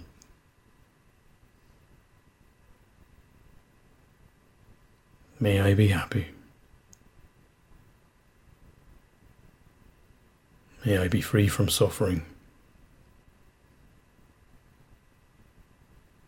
May I grow and develop. May I make progress in life. May I love and be loved.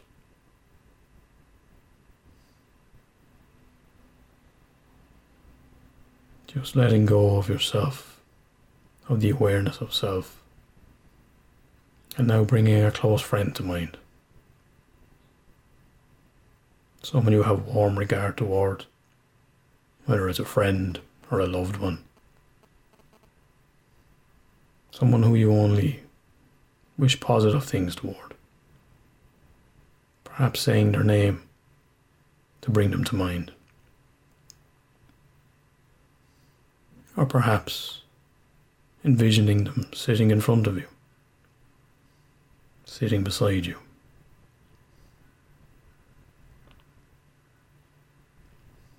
And with them in mind, saying to them, may you be well. Radiating that warm regard from your heart toward them, of wishing them health.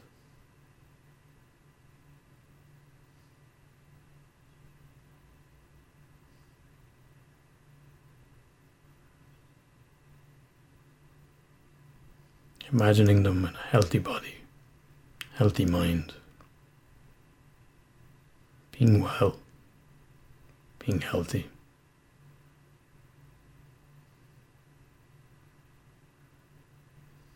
radiating toward them. May you be happy. And let that happiness for them be on their terms.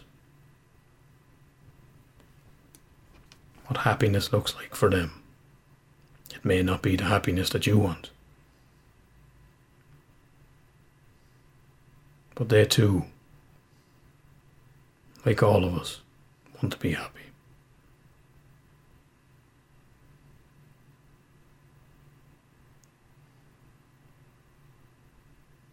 Wishing that for them. Health and happiness of what that may be for them.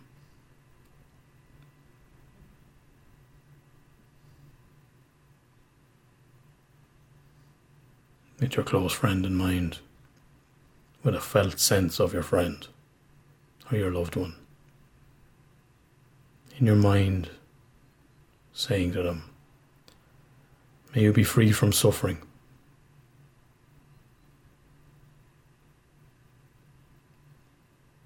Wishing whatever suffering they may endure.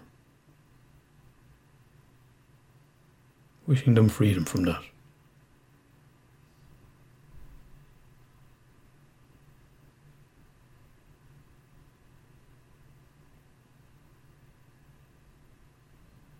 And radiating toward your friend, your loved one. May you grow and develop.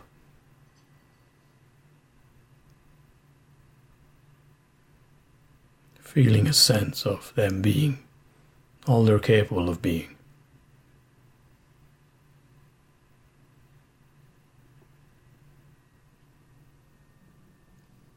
May you be well.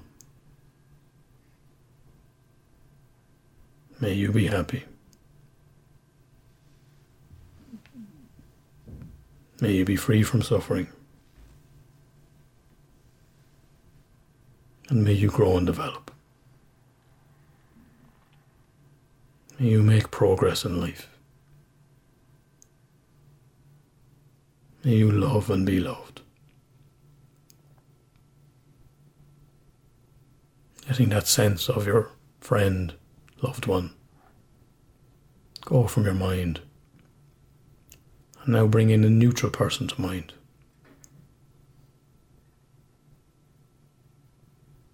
Someone who you have no ill will toward. Someone whose happiness you may not be aware of.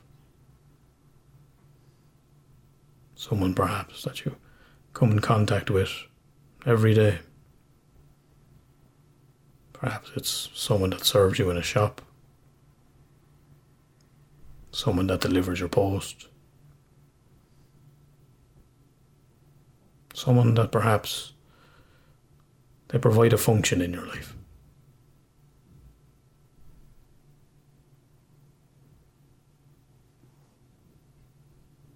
Getting a sense of them again, or perhaps bringing to mind that individual sitting in front of you, sitting beside you, and saying to them, may you be well.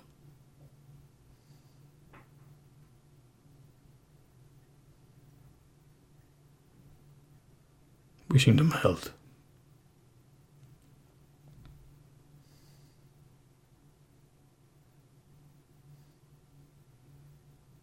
With that person in mind, may you be happy. Because this person, who you perhaps don't really know, also wishes to be happy.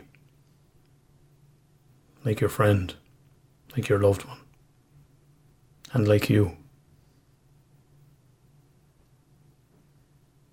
These three people wish happiness for themselves. This common bond and a desire to be happy.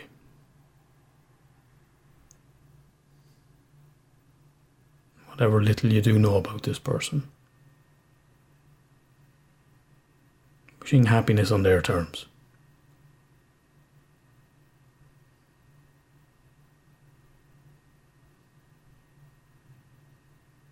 and with a felt sense of this person, or an image of this person in your mind, radiating from your heart.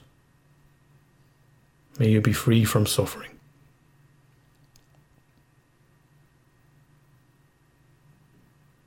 Because your friend, you, this individual you don't really know, they also don't want to suffer.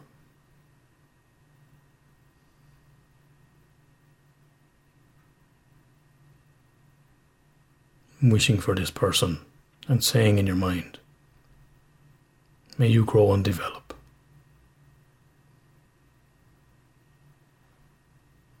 May you make progress in life.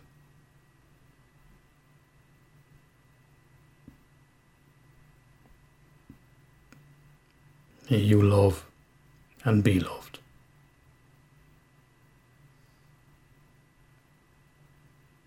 So may you be well. May you be happy.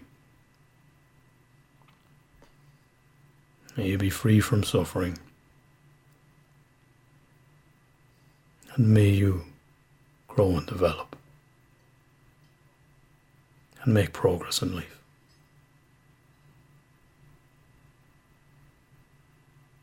Letting go of that person and now bringing to mind a person you have a difficulty with.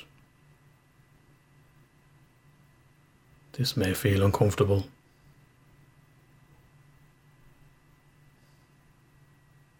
But that's okay. Just noticing that discomfort.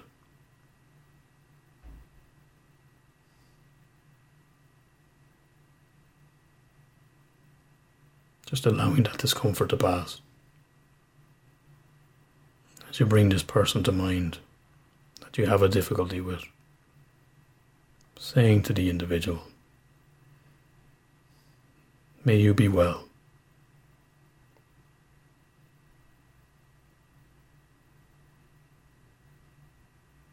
It may be unfamiliar to wish health for this person,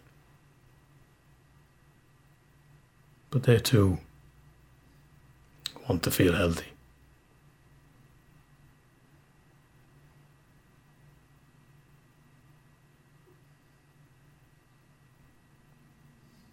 And with the person that you have a difficulty with in mind, perhaps seeing them in front of you, imagining them beside you, saying to this individual, may you be happy.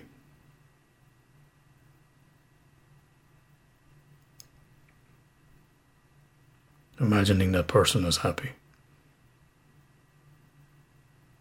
It may be the case that the difficulty you have with this person is because they are unhappy. Because this person, like you, like your close friend, your loved one, like the person you don't really know, this person too also wants to be happy. A common bond between us.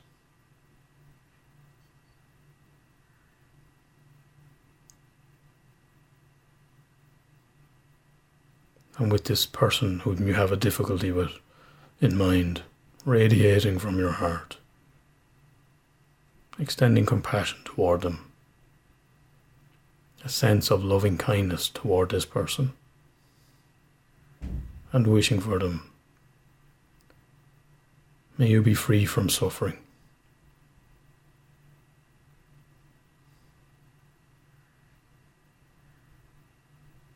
Again, perhaps it's a suffering that they're going through, which has made them difficult to be with.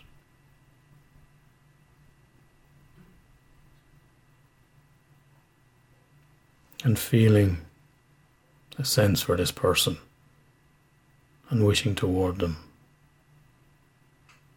May you grow and develop.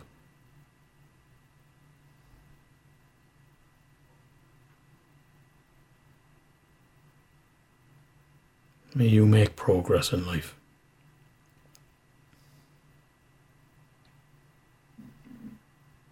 May you love and be loved.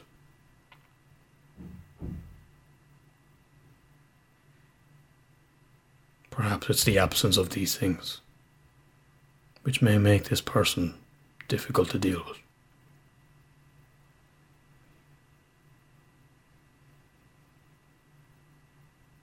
And with this person in mind, but now also in your mind, bringing in the third person whom you may know to see may serve a role in your life.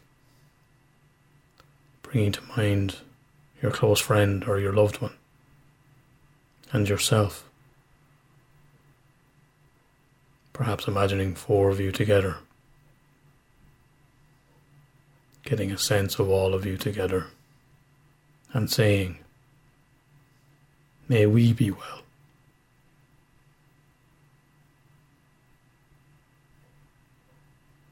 May we be happy.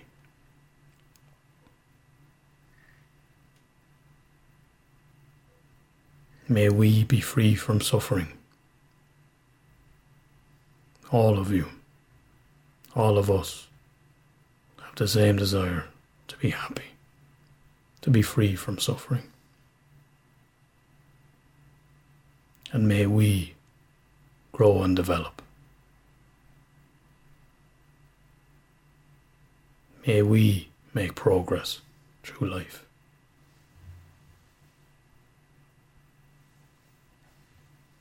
And may we love and be loved. And with that felt sense of loving kindness, of compassion, radiating from your heart, imagining that radiating out from your chest, in front of you, behind you, out either side of you, bringing to mind people in your immediate area, wishing them well.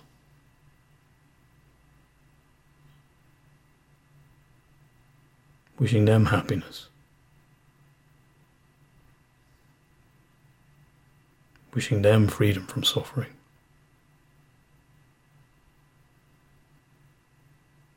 Radiating even further. Imagining that loving compassion, that loving kindness, extending beyond yourself.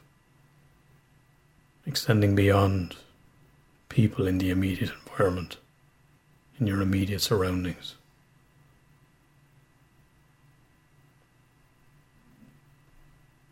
Imagining people all over the world, all sentient beings around the world, all with the same desire. May we be well.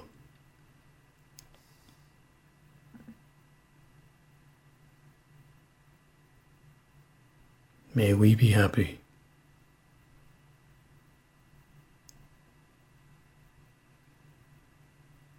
May we all be free from suffering.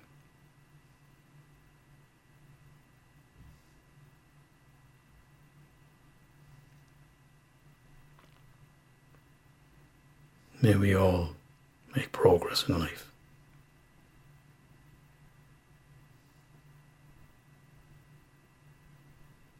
May we all love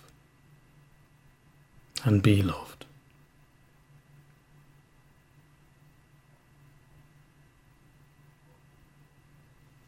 And then whenever you're ready, gently bringing the practice to a close. Opening your eyes and coming back into the room.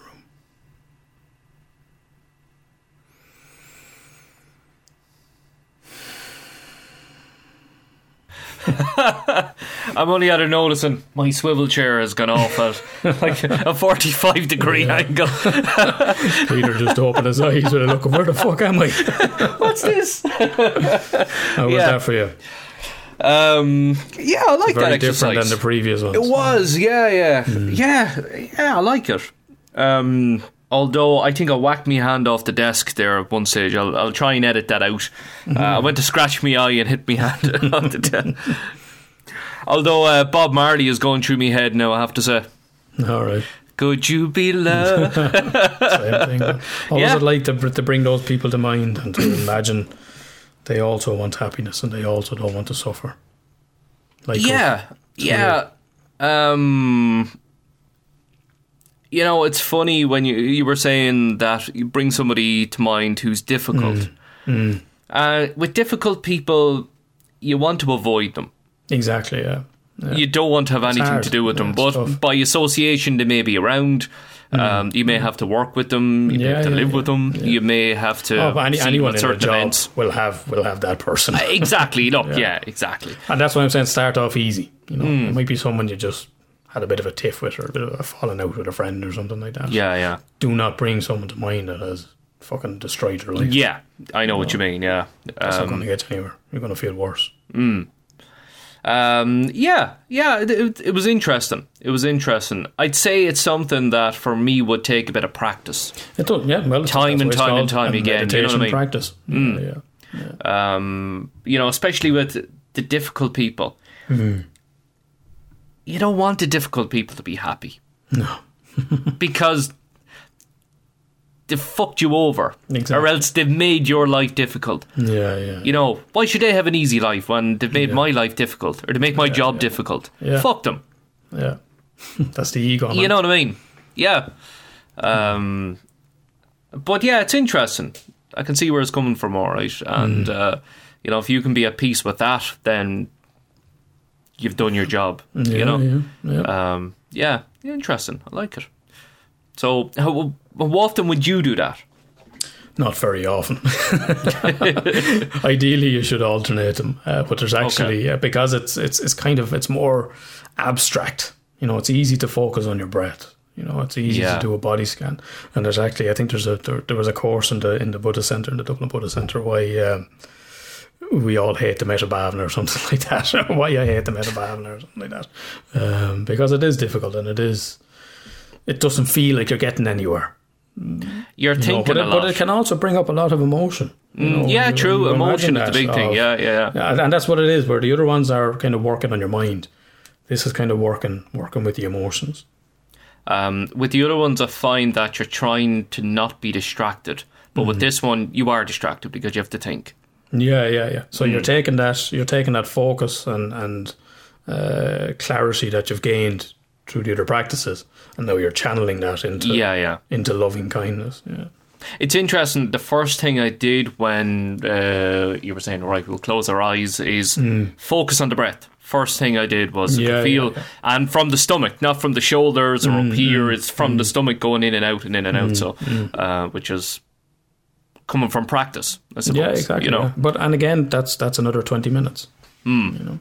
Yeah. Wow. 20 minutes. Yeah. God, it felt like about 5. It's incredible. Brilliant. That's mindfulness. That's part 3 of our 3-part mindfulness. Yeah, that's the trilogy. Lovely. The Godfather, Star Wars, Straight Talking Mental Health. The Hangover. I'm putting us up there with the classics, man. Fuck's sake. Hangover's a classic. Well, the first one, anyways. Did I tell you about the time I was nearly best friends with Zach Galifianakis? Oh, Did I you tell told that us story? before. Himself and Lee. Kilkenny. Yeah. Yeah, fuck's Yeah. sake. I could have been Alan. I could have been Alan in The Hangover. Nah, no, you don't look like an Alan. Even though I With am. your extra L. Right, let's leave it there. All right, man. We really hope you like what you heard. If so, you can give us a rating, subscribe, leave a comment. Or, as we were saying earlier, if you think someone you know would benefit from this podcast, by all means share with them, because it could be just something as small as clicking on something or listening to something for a couple of minutes, or looking at one of the videos or anything like that. Share with them, stick them on your social media. You never ever ever know the true impact you will make in somebody's life. And of course, we want to hear from you as well. You can get in touch by email, straighttalkingpodcast@gmail.com. Find us on Twitter at STR8TalkingPod. We're on Facebook, Instagram as well. Get us on the hashtag STMH. As well as that, we are looking for some superhero to come along and rescue us in terms of social media and maybe just pushing the podcast out there a little bit more. So if you're social media savvy, you know what you're doing, and you think you can help us reach more people, then please get in touch. We would love to hear from you. Email us, as I said before, or you can get in touch with us on the social channels and let us know why you think you would be good for the job. And I tell you what, we'll probably leave it till around maybe January or so, the new year. So have a think about it. If you're listening to this over Christmas, the Christmas break or anything like that, then have a mull over it and think, you know, if you'd like to do a little bit of charity work and help people with their mental health, then the rewards are amazing. When we hear from people getting in touch with us saying, this helped us to do this or that, or we realised this, or, you know, even when you mentioned there a while ago, Alan, where there was a girl who'd gone through a separation and found herself using the child as nearly ammo towards the ex or whatever, and came to the realisation by listening to this podcast that it's like to be a single dad. The other side of it. She's seen the other side, and she thanked us for that, and that'll stay with me for as long as I live. You know, Helen's story as well, and you know, Helen is in touch with us, and even still, and telling us how much the podcast has helped her. By being on it, by talking about her experience and everything. And we got a lovely one offer actually the other day to say that it's one of the highlights of our year. Oh wow. There you go. So looking back on 2020, one of our highlights, so that's amazing. It's good to be able to find a fucking highlight in 2020, man. Well, there you go. And to be part of a highlight, not to to be part of that in somebody's life is mind blowing, absolutely mind blowing. So it does. It's great. It's philanthropy work effectively. And you know, we love doing it. It's an amazing reward, and the more people we can reach, the more lives we can help, the more minds we can change. What's your strap line? Changing minds, changing lives. Tagline: changing minds, changing lives. I love it. And that's, you know, in a way, it's what we're doing here. Yeah, absolutely. So definitely. So please do get in touch. Email us, get in touch on Facebook, Twitter, Instagram, whatever, and let us know why you would love to help us out. Or if you know somebody who's pretty savvy at it, let them know. Tell them to get in touch. We'd love to hear from them. Big shout to Fiona O'Brien as well for the podcast music. This dude, he's an amazing producer and beat maker, as you know by now. You can get him on Facebook at FOB Beats. If you're a singer, rapper, or you're a Swedish opera singer, then he'll sort you out, man. He'll sort you out.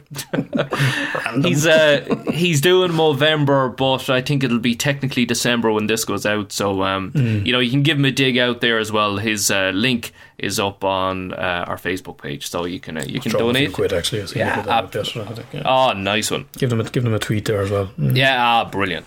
He'll love that. Mr. Clark, last word with you. A message of inspiration. May you be happy. Street talk.